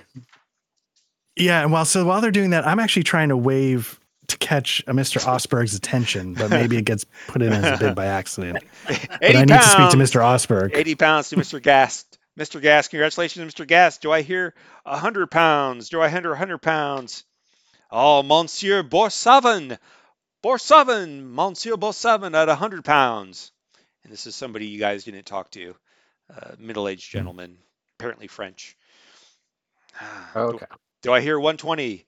120, 100. There's fine manuscript. 120 to Mr. Hicks. Mr. Hicks, congratulations. You're in the lead right now. Do I hear 150? 150. Can I do it? I think I'd lean in to Gast again. I'd say you're bidding against the Smithsonian, Mr. Gast. Think about the reputation. 150 to Mr. Gast. 150 to Mr. Gast. Do I hear 160? 160? 160? Oh, 160 to Count Nikolai. Not Count Nikolai. You are in the lead, sir. You are in the lead. 160, 160. Do I hear 180 for this fine manuscript? 180 to Mr. Hicks. 180 to Mr. Hicks. Do I hear 200? 200 pounds. 200. Count Nikolai at 200. Count Nikolai at 200. Do I hear 220? 220, 220, 220, 220 to Mr. Gast. Mr. Gast, bottomless pockets. Do I hear 250, 250, 250, 250 to Mr. Walker? Mr. Walker, first bid of the night. First bid of the night, 250, 250 for the wonderful manuscript. Do I hear 260? 260, 260, 250 going once. 250 twice to Mr. Walker. Sold 260 to George Walker for the manuscript. And so as the transition from one object to the other, the golf claps and all, I try and again flag down Mr. Osberg of the who runs the auction house. Yes. I don't know if he's available. Yes, Mr. Gast. Question? Yeah, two things. First of all, I could use a refill. But the second of all, Your server will be around, Mr. Gast, I assure you. That's fantastic. I don't know the server, but I know you. But I seem to have spent what I have on me on that first item. Am I able to establish a line of credit based on my father's assets? Yes. Your credentials. Would you extend me a line of credit? You might remember we established a line of credit yesterday. You are okay. We don't like to talk about these matters right now. If you'd like to talk later, we're glad to go over. But great. Assured things are in order. Perfect. I'm saying this probably louder than I intend to. Yes. Thank you, Mr. Gast. Lot number 3. A wonderful collection of a magician's cassock, a hickory wand, and oh my God, what is that? An athame, which I forgot what that is. I think it's how it's pronounced. What is that? A thame? A thame? It's like a channeling device, if I recall. Okay. Right. Of course. Ceremonial blade. That's what they are. Thank you, Mr. Kraus. Herr Kraus, thank you. Thank you for that explanation. I am but a novice in these things. I'm a mere runner of the one of the best auction houses in Europe. All right. 19th century. The cassock is embroidered with various signs of ceremonial magic. The wand is made of the finest hickory, carved with astrological signs. And the athame, would you say? Thame? Athame is inlaid with bronze with silver designs, 30 centimeters long and double-edged. Minimum bid, 40 pounds. 40 pounds sterling, 40 pounds sterling. Who do I hear at 40 pounds sterling? Thank you, Mr. Hicks. Once again, leading us off strong at 40 pounds. Do I hear 60 pounds? 60 pounds. Lady Margaret, thank you. Lady Margaret at 60 pounds. Do I hear 80 pounds? 80 pounds. Ah. Mr. Cesarin. Mr. Cesarin at 100 pounds. Thank you. And he was the quiet guy at the table. Cesarin, you said. Cesarin, yes. Okay. I forget where it's at. 100 pounds. Let's make it 125. Who's in at 125 sterling? Mr. Gast. Once again, 125. That strong letter of credit. Do I hear 150? 150 pounds for this magnificent collection. Mr. Hicks, once again, 160, 160, 175. Who's in at 175? Who's in at one? Mr. Coulson, thank you, Mr. Coulson at 175. Do I hear 190? Do I hear 190? Do I hear 190? Mr. Gast at 190. Who's in at 200? 225. Mr. Hunter passed in at 225 pounds. Do I hear 250? Do I hear 250? Do I hear 250? Do I hear 250? 225 going once. 250 to Mr. Gas. 250, our American friend, making it difficult for other bidders, but it's not too late. Who's in at 275? Who's at 275 then? I see. Please. I don't know why I started making his voice like this. That's perfect. Who's in it? Darling. I'm in at 275. Fine. I don't sound Austrian at all. 275, Mr. Hunter passed. Thank you, Mr. Hunter passed. Lady Margaret, are you in at 300? Are you in at 300? Lady Margaret, not in. 275 to Mr. Hunter passed. Going once. Do I hear 300? 275 at twice. Sold at 275 to Mr. Hunter passed. No, in the Margaret, like, money's saved. You can get that sort of thing in any gypsy wagon west of Czechoslovakia. Lucas, you are so wise. You're so wise. But I wanted it so dearly. It's like plenty of lots to go. Margaret, do you want me to see if I can get it for you? They started leaning around the. I'm good. Stand up for William, was it? Was it William? Oh God, this is so humiliating.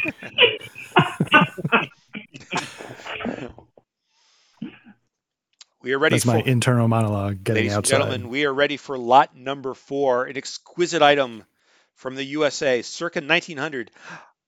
I give to you, or I show to you, the Hand of Glory. And a woman walks out in a display case, sitting on a small pillow is a hand stretched out.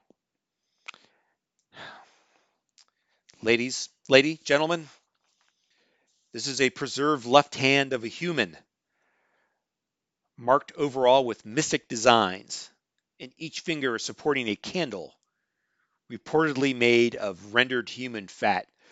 Chilling. Minimum bid, $20. Do I hear $20 sterling? Herr Klaus is in at $20. Do I hear $40 or 20 pounds? Do I hear 40 pounds? Mr. Hicks at 40 pounds. Do I hear 60 pounds? 60 pounds. 60 pounds for the Hand of Glory. Who else is in at 60 pounds?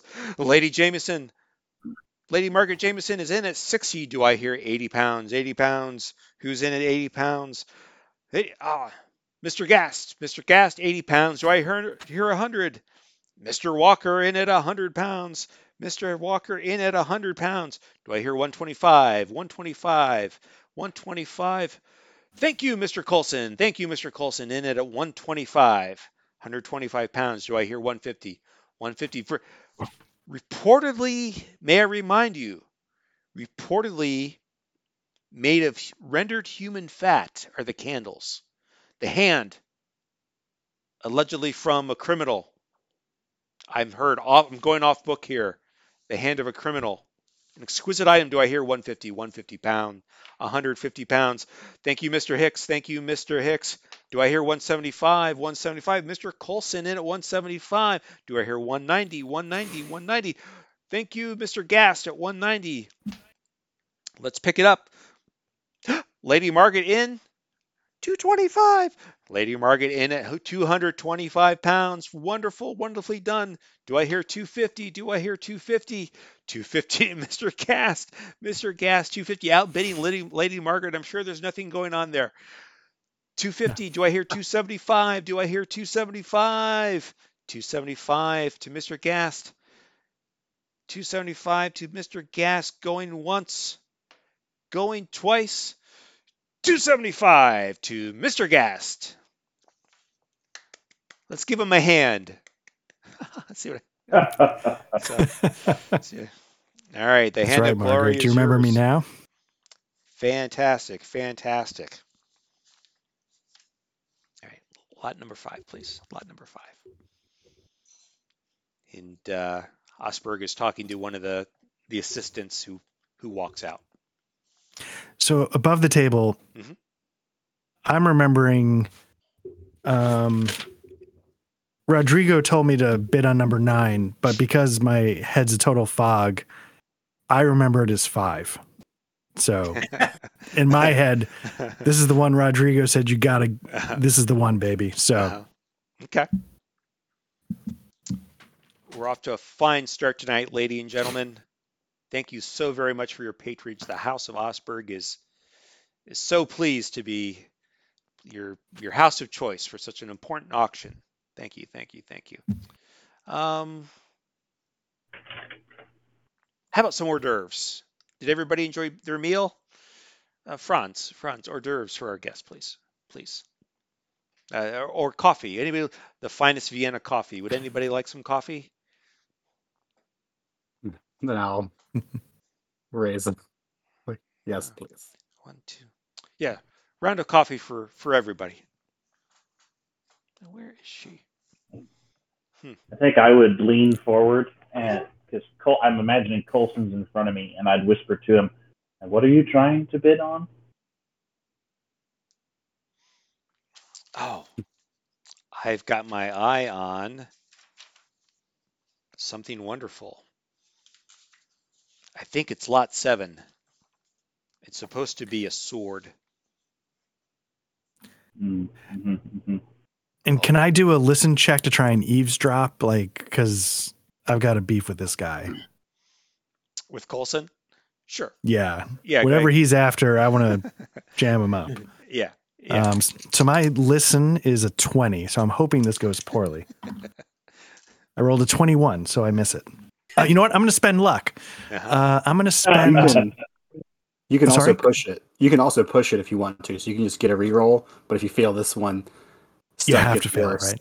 Well, actually, you know what? There's a complication if you fail it again. Yeah, I like that better. I'd rather have a complication than a definite success.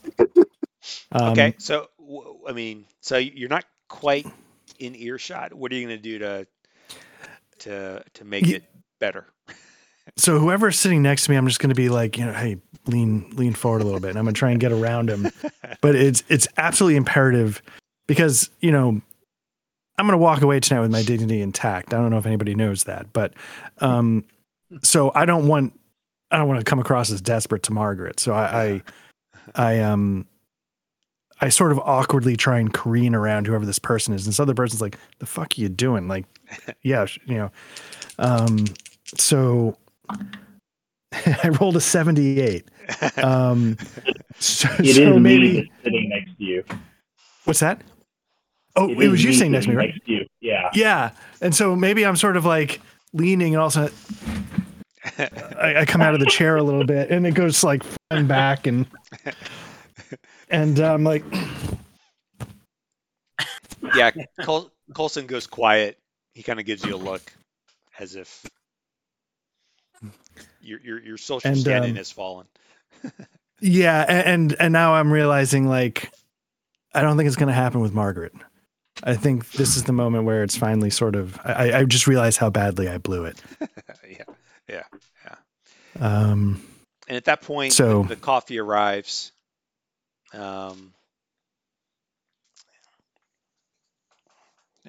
What's taking her so long? So, everybody enjoying their stay in Vienna? Yeah. Good. Yes. Good. Lady Margaret, I know that you enjoy your. And there's another assistant there, and a male assistant. And he goes, "Will you? You guys can kind of hear this. Will you go check on her? Go see what she's up to." We'll be on to lot number 5 in just a moment.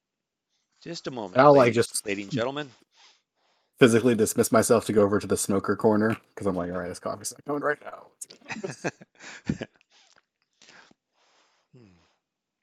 Go be a hipster in this corner real quick. Just. Is there anything like? Yeah, I'm just gonna stand in the corner, and I will actually, while I'm doing it, like see if there's anything weird else besides the fact this chick's not showing up with our coffee. Ah! You hear a blood-curdling scream coming from out in the hall, and startled. Herr Osberg is startled, and he turns and he runs out the door.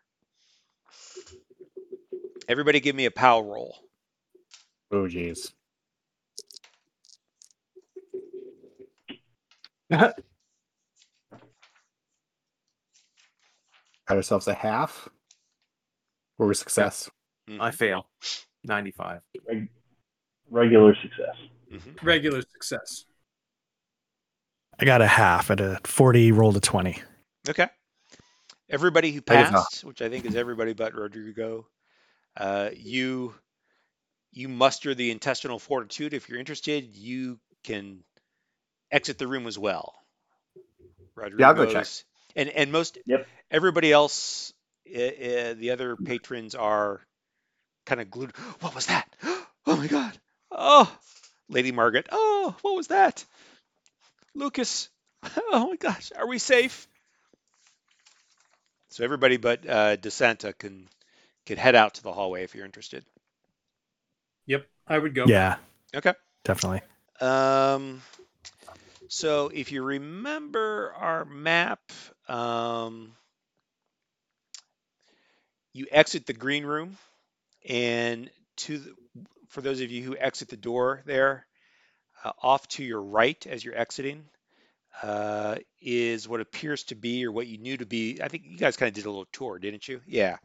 It was one of the prep rooms. It was the green prep room, and you see Herr Osberg kneeling at the open door of the room, of the prep room. And on the floor beside him is a body, a motionless body. And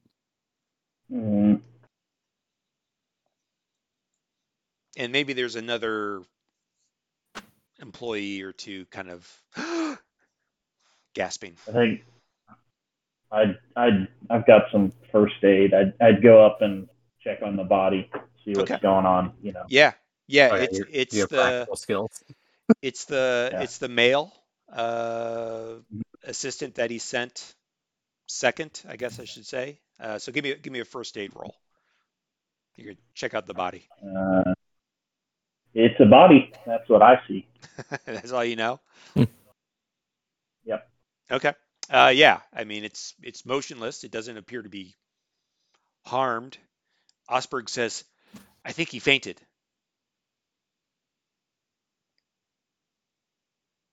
I turn to Gas. Bring one of your mini bottles of champagne and we'll splash it on this guy's face. And I grab one off the bar and sort of pop it on my way open. It goes bunk, and it, sails up to the ceiling, and I, just hand it off. And I'll splash it on their face, and okay. Smack them on the. He stirs a little bit. Your first aid is amazing, by the way. Yeah, that's what we're here for. I guess it's first aid. It's not necessarily best aid. It's first aid. Yeah. And it's 1925, so this guy's going to stand up. I'm going to give him a cigarette. It's your first try. Yeah. Yeah. Here's a shot and a cigarette, buddy. Get up. Yeah, you're fine.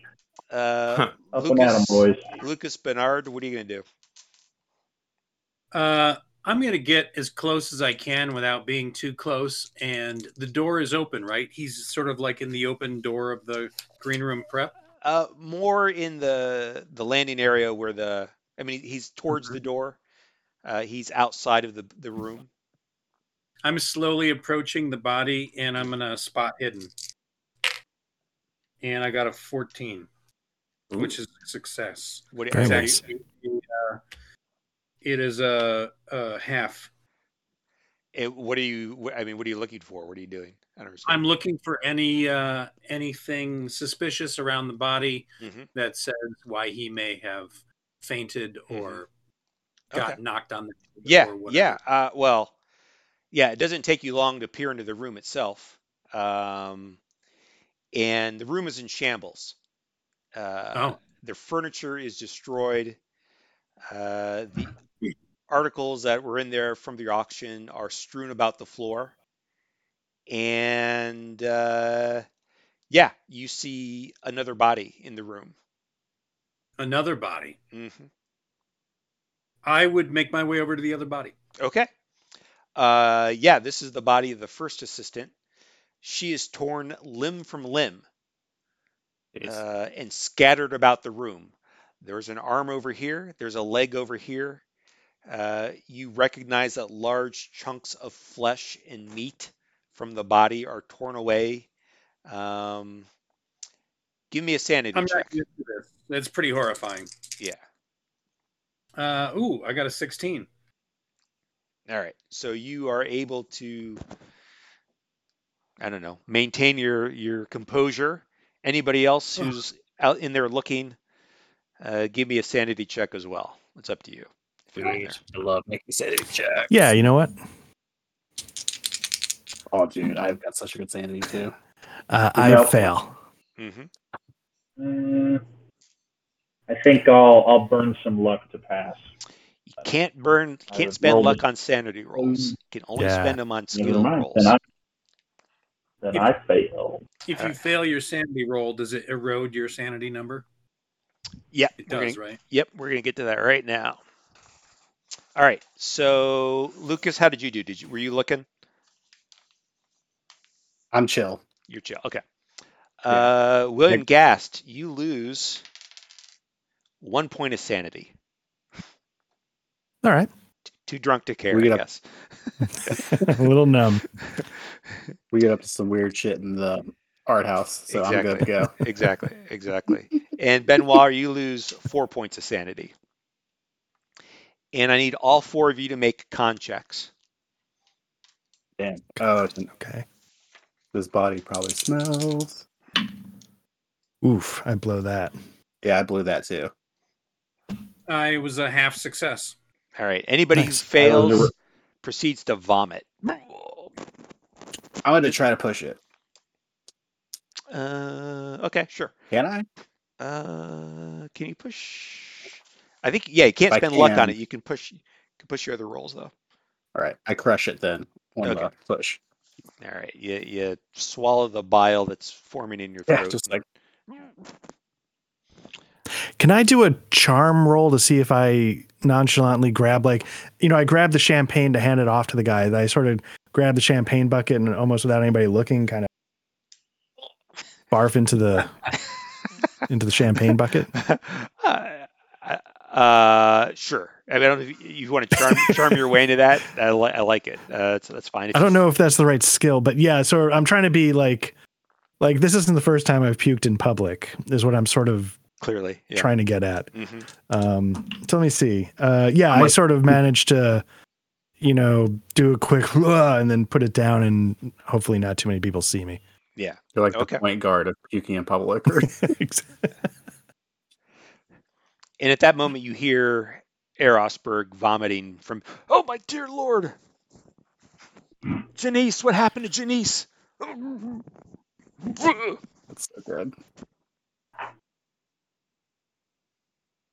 All right. So this green room, this preparation room is, like I said, in shambles. Furniture is strewn everywhere, body parts everywhere, blood everywhere. Um, let's give DeSanta a moment. At this point, maybe there's enough commotion outside that people are like, "Oh my God, what's happening? What's happening?" DeSanta, what are you up to?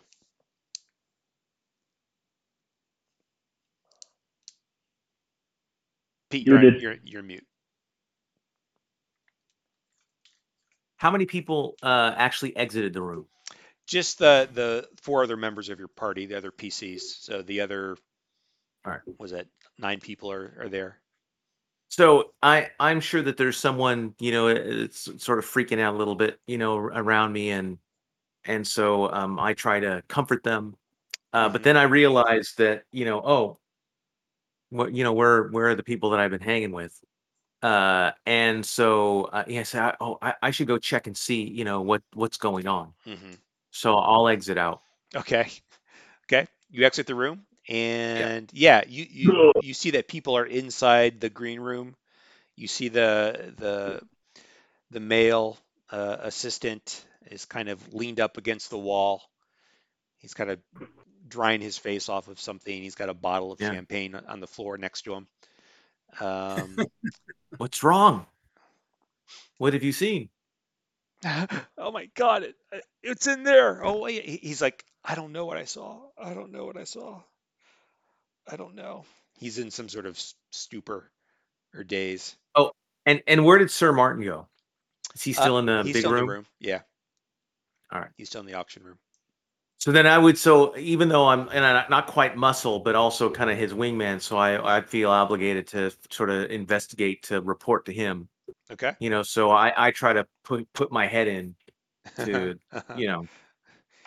Yeah, you see the rest of the party in there. You see a dismembered body with pieces strewn all about. Go ahead, give me a sanity check.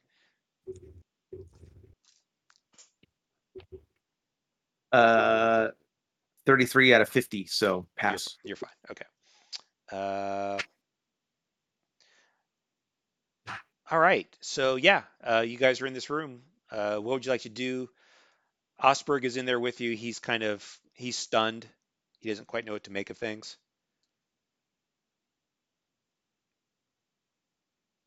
Well, I'm gonna do the typical, clueless, because of course you guys wouldn't know, but I'm like, what happened here? As if you guys knew. I think I would assume that somebody's broken in trying to steal the stuff, these artifacts. I'd grab Fonz or Franz and shake him and be like, snap out of it. We need to take an inventory and see what's been taken before, and somebody needs to call the authorities on this. And you I'm said sure, Go ahead. Sorry. No, go ahead. Well, I was going to say, are the body pieces spread out in any kind of a manner that, again, from an occult standpoint, like, does it look like some sort of ritual, or was it just like sort of random spatter, Freddy Krueger style, or? Yeah, strewn about. Okay. So it certainly doesn't look like the work of a cultist of some sort. Yeah, I was wondering, certainly not organized. Could I do like a spot hidden to see if I see did somebody come in? Did somebody go out? Is there some obvious footprints in the blood kind of thing? Is they, somewhere they might have gone? Yeah. No roll necessary. Okay. A trail of blood leads to a dumbwaiter that's in the corner, and I think on the map it's a little X in a box. Just in the corner there's a dumbwaiter that's got its doors closed. Yeah. Let's see, what else can I tell you about the room?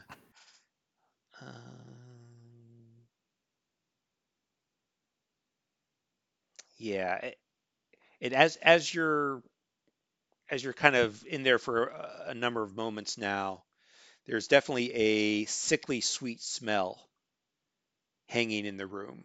Like it's not rotting. I mean, there's a little bit of sweetness to it, but it is kind of a sickly, this dichotomy, this smell, very unusual. We mentioned the trail of blood. Is the sword in there? You said all the items are kind of strewn about the room. Is the sword in there? And does the body look like it was cut with the sword, like arms, yeah. limbs cut off? Ooh. Good call. So, Bernard, give me a spot hidden roll.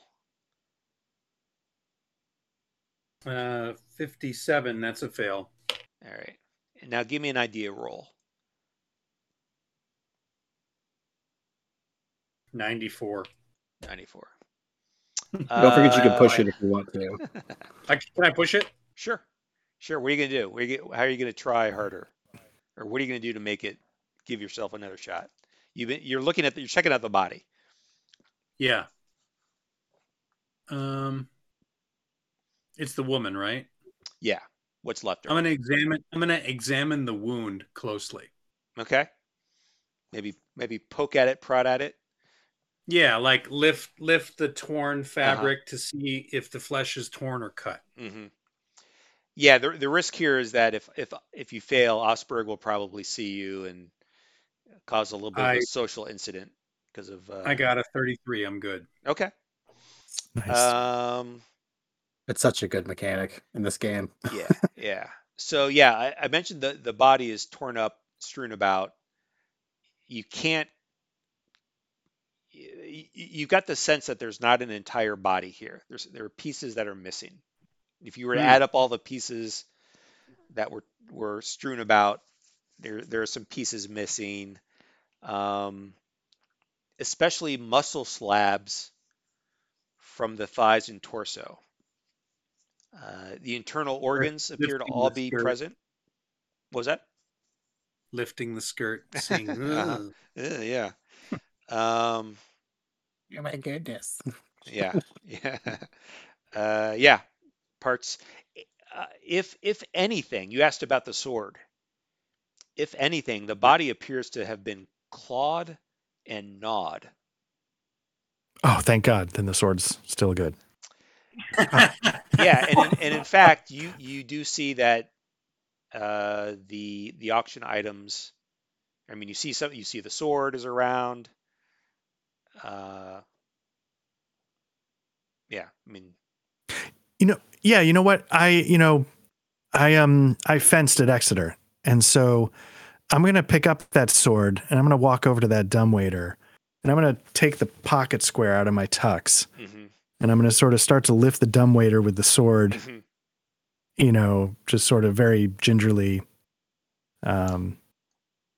Yeah. So as it appears that you are going to pick up the sword, Osberg runs up and shakes himself out of his stupor and revulsion and Mr. Gass, absolutely not. The items are not to be touched.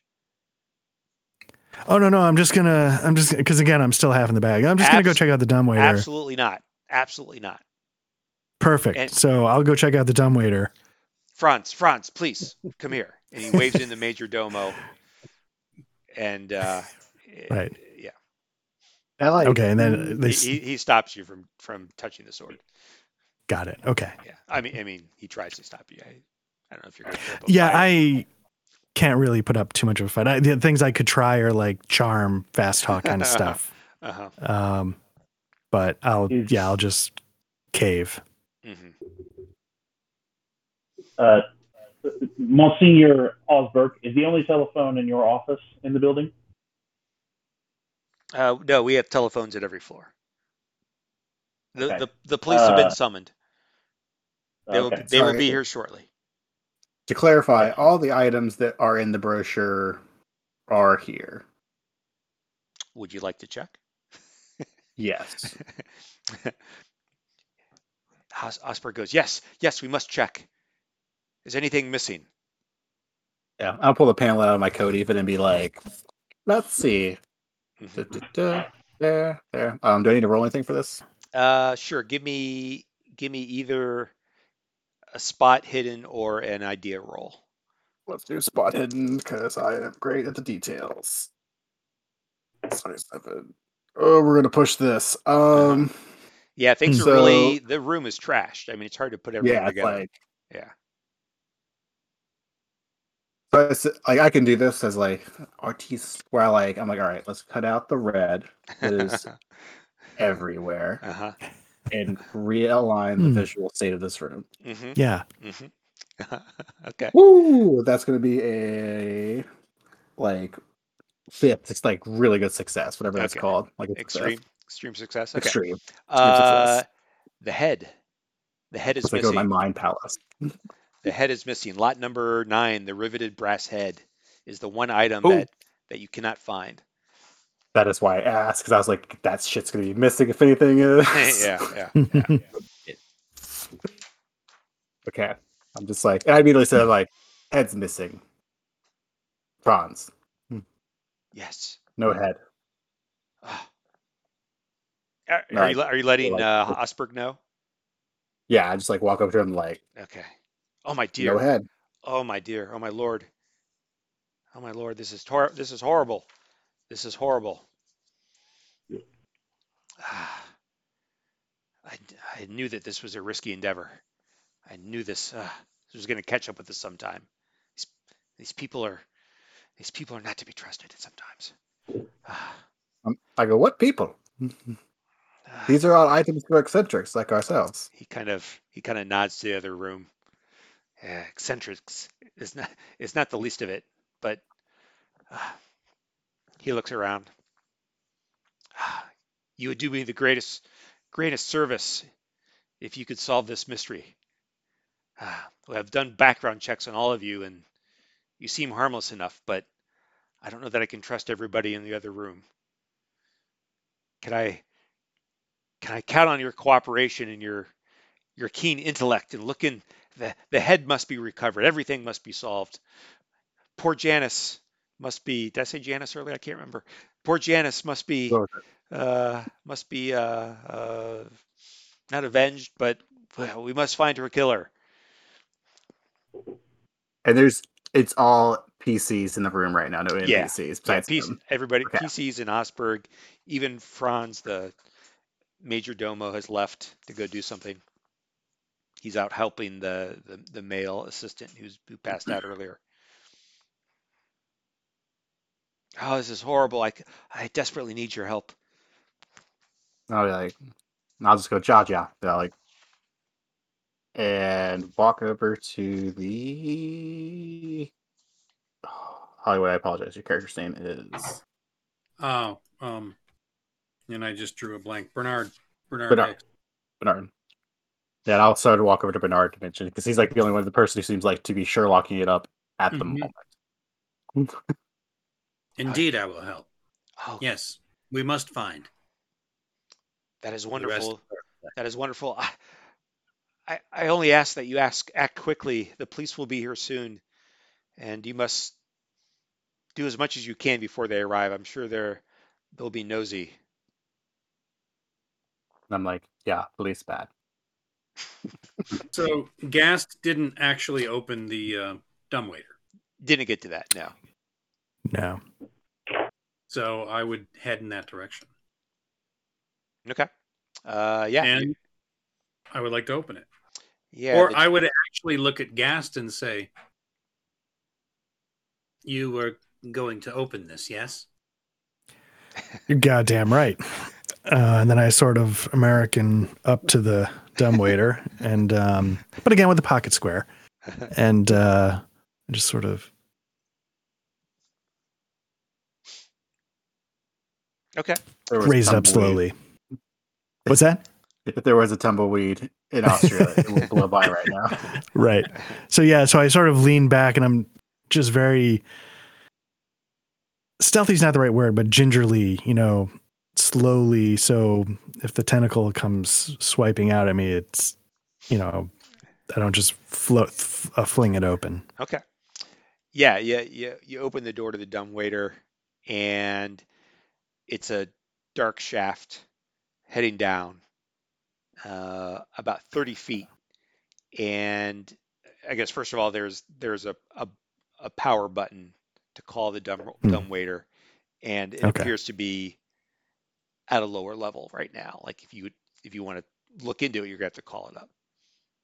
Yeah. So the first thing I do is I take, the 24 karat gold lighter out of my breast pocket that I use to light the cigarettes of beautiful women. And I sort of flick it and sort of try and, get an idea if I can see anything before I call the dumbwaiter. Yeah, nothing. I mean, it's a shaft that there's nothing in it. There's nothing in you. You should just see the power ropes that would pull it Right. up and down. Yeah. And then I just sort of turn back to Bernard and I'm like, what do you think? And I'm sort of pointing at the power button. I would hit it. Yeah. And then I just sort of give it a punch and sort of take a step back. Dumbwaiter's coming up. I'll hand Gast that same bottle of champagne. I'll be like, here, hit whatever comes out of that with this. All right. So yeah, I'm ready. The dumbwaiter comes up. It stops. It's about 30 cubic feet in capacity, and might carry a man, possibly two, for such a short distance. And the interior of it is stained with bloody footprints and handprints, possibly claw prints of some kind. But it is otherwise empty. And that sickly sweet smell that you detected earlier is even stronger from coming from inside of the dumbwaiter. Sorry, just to confirm. Dear Lord, what is that? What happened there? We're on the top floor, right? So it came from below upwards. Yeah, and okay, it wasn't able to come down. Okay, so yeah, it came up. Okay, cool. It came from, and the distance that you saw in the shaft, it almost certainly came from the basement. Okay. What's down there? Is there like what's the guy's name? Osberg, Herr Osberg. Yeah. What would be down there? Kitchen area? Because I'm thinking the dumbwaiters are all obviously associated with kitchens, right? Oh no, those are the vaults where we store the items. Maybe we should go down there. Maybe there's something down there going on. If we see the trail go down, we must. If we go there, we must hurry. Who's with me? I'm down. Yeah, I'll go. I'm in. Grab the sword. You said that only two people could fit in the dumbwaiter? One, possibly two. Yeah. Mm-hmm. Can I ask a question? In this hall, are there any ceremonial swords, any ceremonial anythings hanging on the wall that we could grab and start? There's that one. Arming ourselves. I didn't know if it was the kind of thing that might have like the cross swords as a display. Is it that kind of museum? But they're stuck together, and you got to like a giant. Yeah, I mean it's an auction house. It's not really a museum. It's an auction house. Where's the armory? Exactly. Where are the guns at? We keep the submachine guns in the yellow room. Yeah. I need at least. When is that auction? Yeah. Because there's going to be a Shoggoth at the bottom of this elevator. Yeah. You're in luck. We are having a firearms auction. Exactly. Tomorrow. No, unfortunately not at this point. Okay. So then, sorry, go ahead, Hollywood. On the first floor, the stairs and the foyer, do they go to the basement? No, those are the stairs to the second floor. Gotcha. Yeah, the stairs that you're probably looking for are up by the offices. Okay. So I would say to Habsburg, we should all head to the basement via the stairs. This is dangerous. Don't get it yet. All right. And then I look at Gaff and I say, maybe you should get in here. All right. Osberg arranges for Franz, the major domo, to take you to the basement. I'm going to stay behind and take care of the guests, the other patrons, and I'll try to delay the police, but I don't know how long I can do it. Franz, hurry, Franz. Of course, sir. Of course, gentlemen, follow me. You guys make your way down the stairs, and perhaps you notice people, the other patrons, are kind of looking from the green room out as you're scurrying about.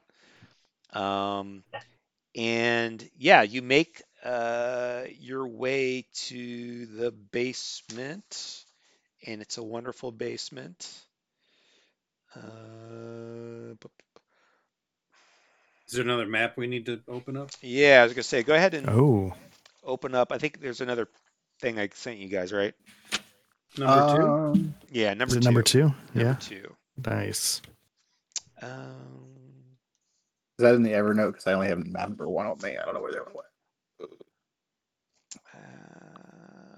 Yeah, I don't know. A different one. Let me check the desk real quick. Yeah, it's not a big deal. It's That's some tough tape, man. yes. So this is a weird question. Do they have like, I know they're an auction house, so they must deal with at some point some expensive items. Uh-huh. Do they have any security at all? Do they have any kind of security? Where's the goddamn armory? Do they have anything that they use or anything going on? Do they have people that are sort of trained in some way? Look. Do you know who I don't we want any should hard ask? questions. It's the booze talking. I'm just talking nonsense. I mean, really, it's okay. So let's do it this way.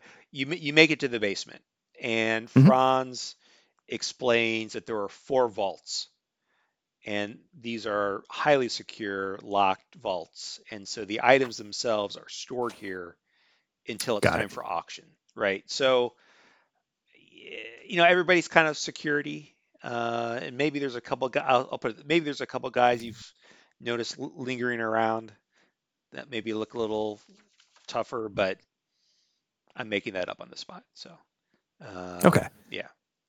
But their security is sort of like they have just really good protection from their storage. Yeah. Okay, cool. We should have grabbed the Russian officer. I'm sure he's got some kind of ceremonial sword or something on him. Especially if he's a white. Yeah. Now look. Okay. So you make it to the basement, and Klaus takes you to the green room vault, where the dumbwaiter certainly came from, that you guys saw. Let's see. You open it up. He unlocks the vault or opens the vault for you, and almost immediately you discover that one wall of the green room vault has collapsed. When you say collapsed, is it like there's just a big old hole punched through, or just like? Well, it actually appears that there was a tunnel there, and the tunnel itself has collapsed. Yay! I see from Hollywood's print what's going down. Yeah. There are some large jacks that are still in place and are pushing apart the iron reinforcement wall rods of the concrete, right? So think of like there's a big hole. It has like partially collapsed, but there were jacks that appear to have been holding it open before at some point. And there's quite a fair amount of fresh dirt around the opening.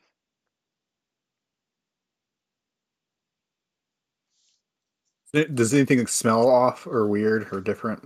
Yeah, there's some of that sickly sweet smell is about. Okay. Yeah. Do any of us, having been in the ward, does anybody recognize? Is that the normal smell we would expect to smell from like a hospital tent, or is there something else that's like that's not what blood smells like, or something's a little different there? Yeah. Is that something I should be rolling? You got first aid? I have a little first aid. Yeah. Sure. Let me see what happens. Okay, cool. Yeah, my first aid is a 30. I rolled a 20. Okay. Yeah. I'll call it not as strong as true decay. Of flesh. But headed in that direction.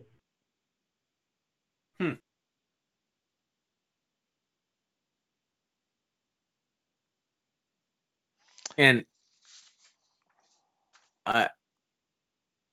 is in this room, is there anything that looks like we could grab it as a potential weapon?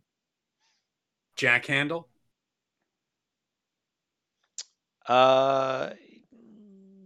If you'd like, sure. You can do that.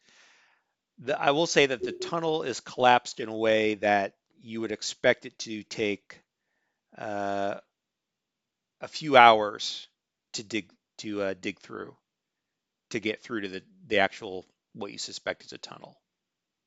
It's pretty. So it's not just it. All right. It's a collapsed tunnel that was appeared to be previously open. Are the bloody footprints? Do they come into this room? And do they go anywhere else down here? Good question. Yeah, maybe coming out of the dumb waiter door, you see a little bit more of the bloody footprints. Give me a spot hidden, sure. It's an 87, so no dice there. Don't want to push it. Yes, always push. Yeah, always push it. So, and I have to remind. I need to give you. What do you need for if I fail this? Yeah, give me some justification of what you're doing. Like, why should I let you? Almost kind of like, why should I let you? Sure. Yeah. Sorry, that is a part of the rules too. Yeah, so I'll be. I've spent a lot of time in the wilderness. Maybe it's not. Maybe it wouldn't be a spot hidden as much as a track. But I'll trying to think how to word this because I don't do this kind of thing. So yeah, I guess I'd be, I'll get down there and fucking taste the blood or whatever. They're like, this is, it's going east. They're 10 feet ahead of us. There's 30 of them. That kind of thing. Okay. I'm doing a really good job convincing you, aren't I? It's okay. Still no dice. 58. 58. Yeah. Yeah. You take in a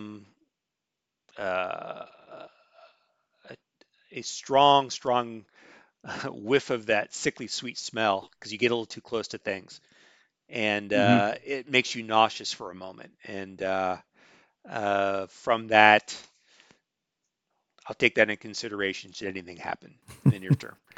Good deal. It's going to take you a while to overcome that. All right. Like a vomit at the wrong time situation. Yeah. Franz, who's been kind of at the entrance to the vault after he let you guys in and you guys were investigating, he goes, the police are here. The police are here. Yeah. Come with me. I must lock the vault. Aren't the police going to want to get into the vault? But we don't want them to know you were here first. Right. Yes. Of course. We're leaving our footprints all over the place. I mean, it's 1920s Austrian police. We found your fingerprints in the room. You're arrested. No. Yeah. When did I start using Prince? So you guys make your way back upstairs, and yes, a couple of Austrian patrolmen have arrived, and they start taking names and statements from the witnesses. And it actually takes them a fair amount of time to go through with everybody. And ultimately, a pair of police inspectors arrive about a half hour later after the patrolmen. And clearly these guys think they're in charge, and they don't have a problem letting everybody know it. They appear to be pompous and self-important. They're kind of leaning into things in these manly poses, scratching their chins, trying to see what's going on. And again, they take statements from everybody, and they tell you, the five of you, not to leave town. And one of them comes up to you, Lucas, and says, "You're the German, right?" Yeah. Yeah. All right. And where are you staying? What hotel? I can't remember which one, but you tell them what hotel you're staying in. It was the budget one. The budget hotel, naturally. And did you bid on any auctions tonight? As far as when you say bid, is it like winning bid or just did I bid? Did you I bid technically at all? did bid. He's asking you if you bid at I go, all. yeah. I see. And what about you, my Latin friend? Did you bid on anything tonight? No. I'm a interested observer. No bids, eh? I see. He writes down a note in his notepad.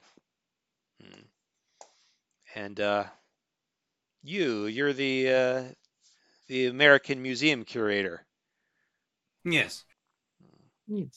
Strange. I wouldn't expect someone of your stature or lack thereof to be here at this prestigious event. How did you gain access to this auction? Well, I was invited, of course. Invited. We all were. I see. Likely story. And he approaches William Gast. I'm in Austria. Am I in New York? What's going on here? Are you okay, sir? Yeah, all things considered, yeah. How are you? Hand solo tactic. And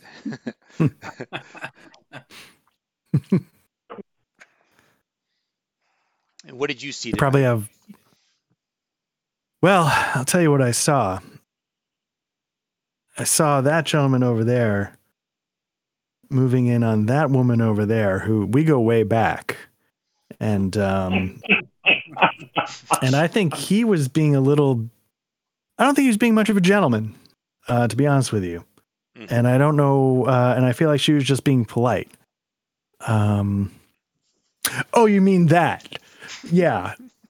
So there, obviously we've got the dismembered, this poor soul. And, I looked in that dumbwaiter and, it's covered in the same stuff, all of it. And the dumbwaiter seemed to be from the basement there. You might want to take a look at it. There might've been footprints.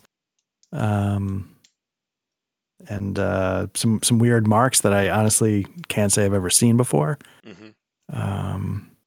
But yeah, I just looked in the dumbwaiter. Okay, I see. So you're a curious sort, I take it, and a spurned lover. Interesting. Well, it's a little early to say spurned. Night is still young. Anything can happen in love. In your state, I doubt it, sir. I doubt it. Why, thank you. Thank you for your time. Bernard, Benoit, and Lucas, give me German rolls. I don't think the other two guys have Germans, right? German. No, not at all. Yeah. The language. Not Let's see here. close. No. The language. Oh, dude. 85 total failure. Oof. Success. Nice. Half success. Oh, So nice. Hicks failed, Tighten my and the other two lederhosen. guys succeeded. Lederhosen straps just like snap the. All right. So for the two guys that succeeded, at different times, as the investigators are speaking to you and the other patrons, you overhear the patrolmen who arrived first talking to each other in German, as you would expect. And individually, so one time for Lucas, one time for Benoit, you hear, what should I tell you? You hear something along the lines of, "It's just like the other murders." No, not other murders. I didn't say murders. I said grave robberies. My German isn't so good. Let me back up. I messed that up. Oh my gosh.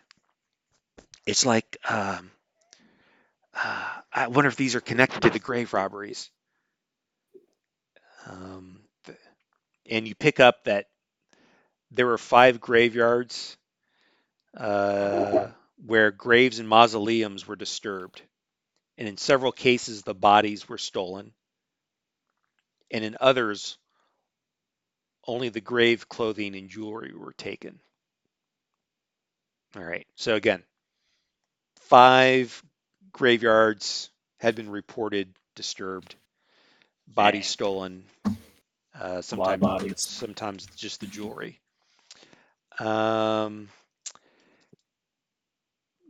You also hear that most of the nighttime desecrations have taken place at an old graveyard known as Das Tor, which means the gate.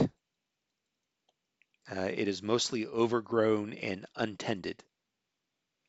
These are very chatty patrolmen. Apparently. And finally twice, the body snatchers were almost caught by a local patrolman, but both times the culprits fled into the night. In neither case did the patrolmen get close enough to see the faces of the culprits, who both ran with a strange skipping gait and who both wore black cloaks. Like strange skipping gait? Yeah.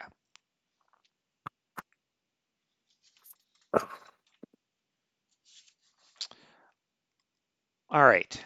So the rest of the evening, and it's now quite late, involves the patrolmen, or really the investigators, interviewing, taking statements, looking at the green room, looking at the green vault, and with a final statement, they say, once again, lady, gentlemen, don't leave town. We'll be in touch with follow-up questions. And with that, let's call it for the session. And, very nice. Yeah. There you go. And we'll let William drink off his alcohol, or sleep off his alcohol. Although, like we said, if you're always drunk, are you really ever drunk? Right. Nice. All right. That was good. Good job, you guys. Yeah, thank you, Ty. That was really nice. Yeah. This is a good story. You're welcome. Yeah, I'll keep your eyes out. I'll get a doodle out, and we'll get going. I know it's a busy time of year for everybody, but if we can get it in December, we'll get it in. Well, what is it? November? Yeah, November's gonna be tough. But whenever it happens, and we'll keep plugging away. Nice. All right. Perfect. Thanks a lot, guys. We'll see you. Yeah, thank you guys. Have a good night, everyone. Thank you. Good night. Guys. Okay. Good night. Thanks, Tucker.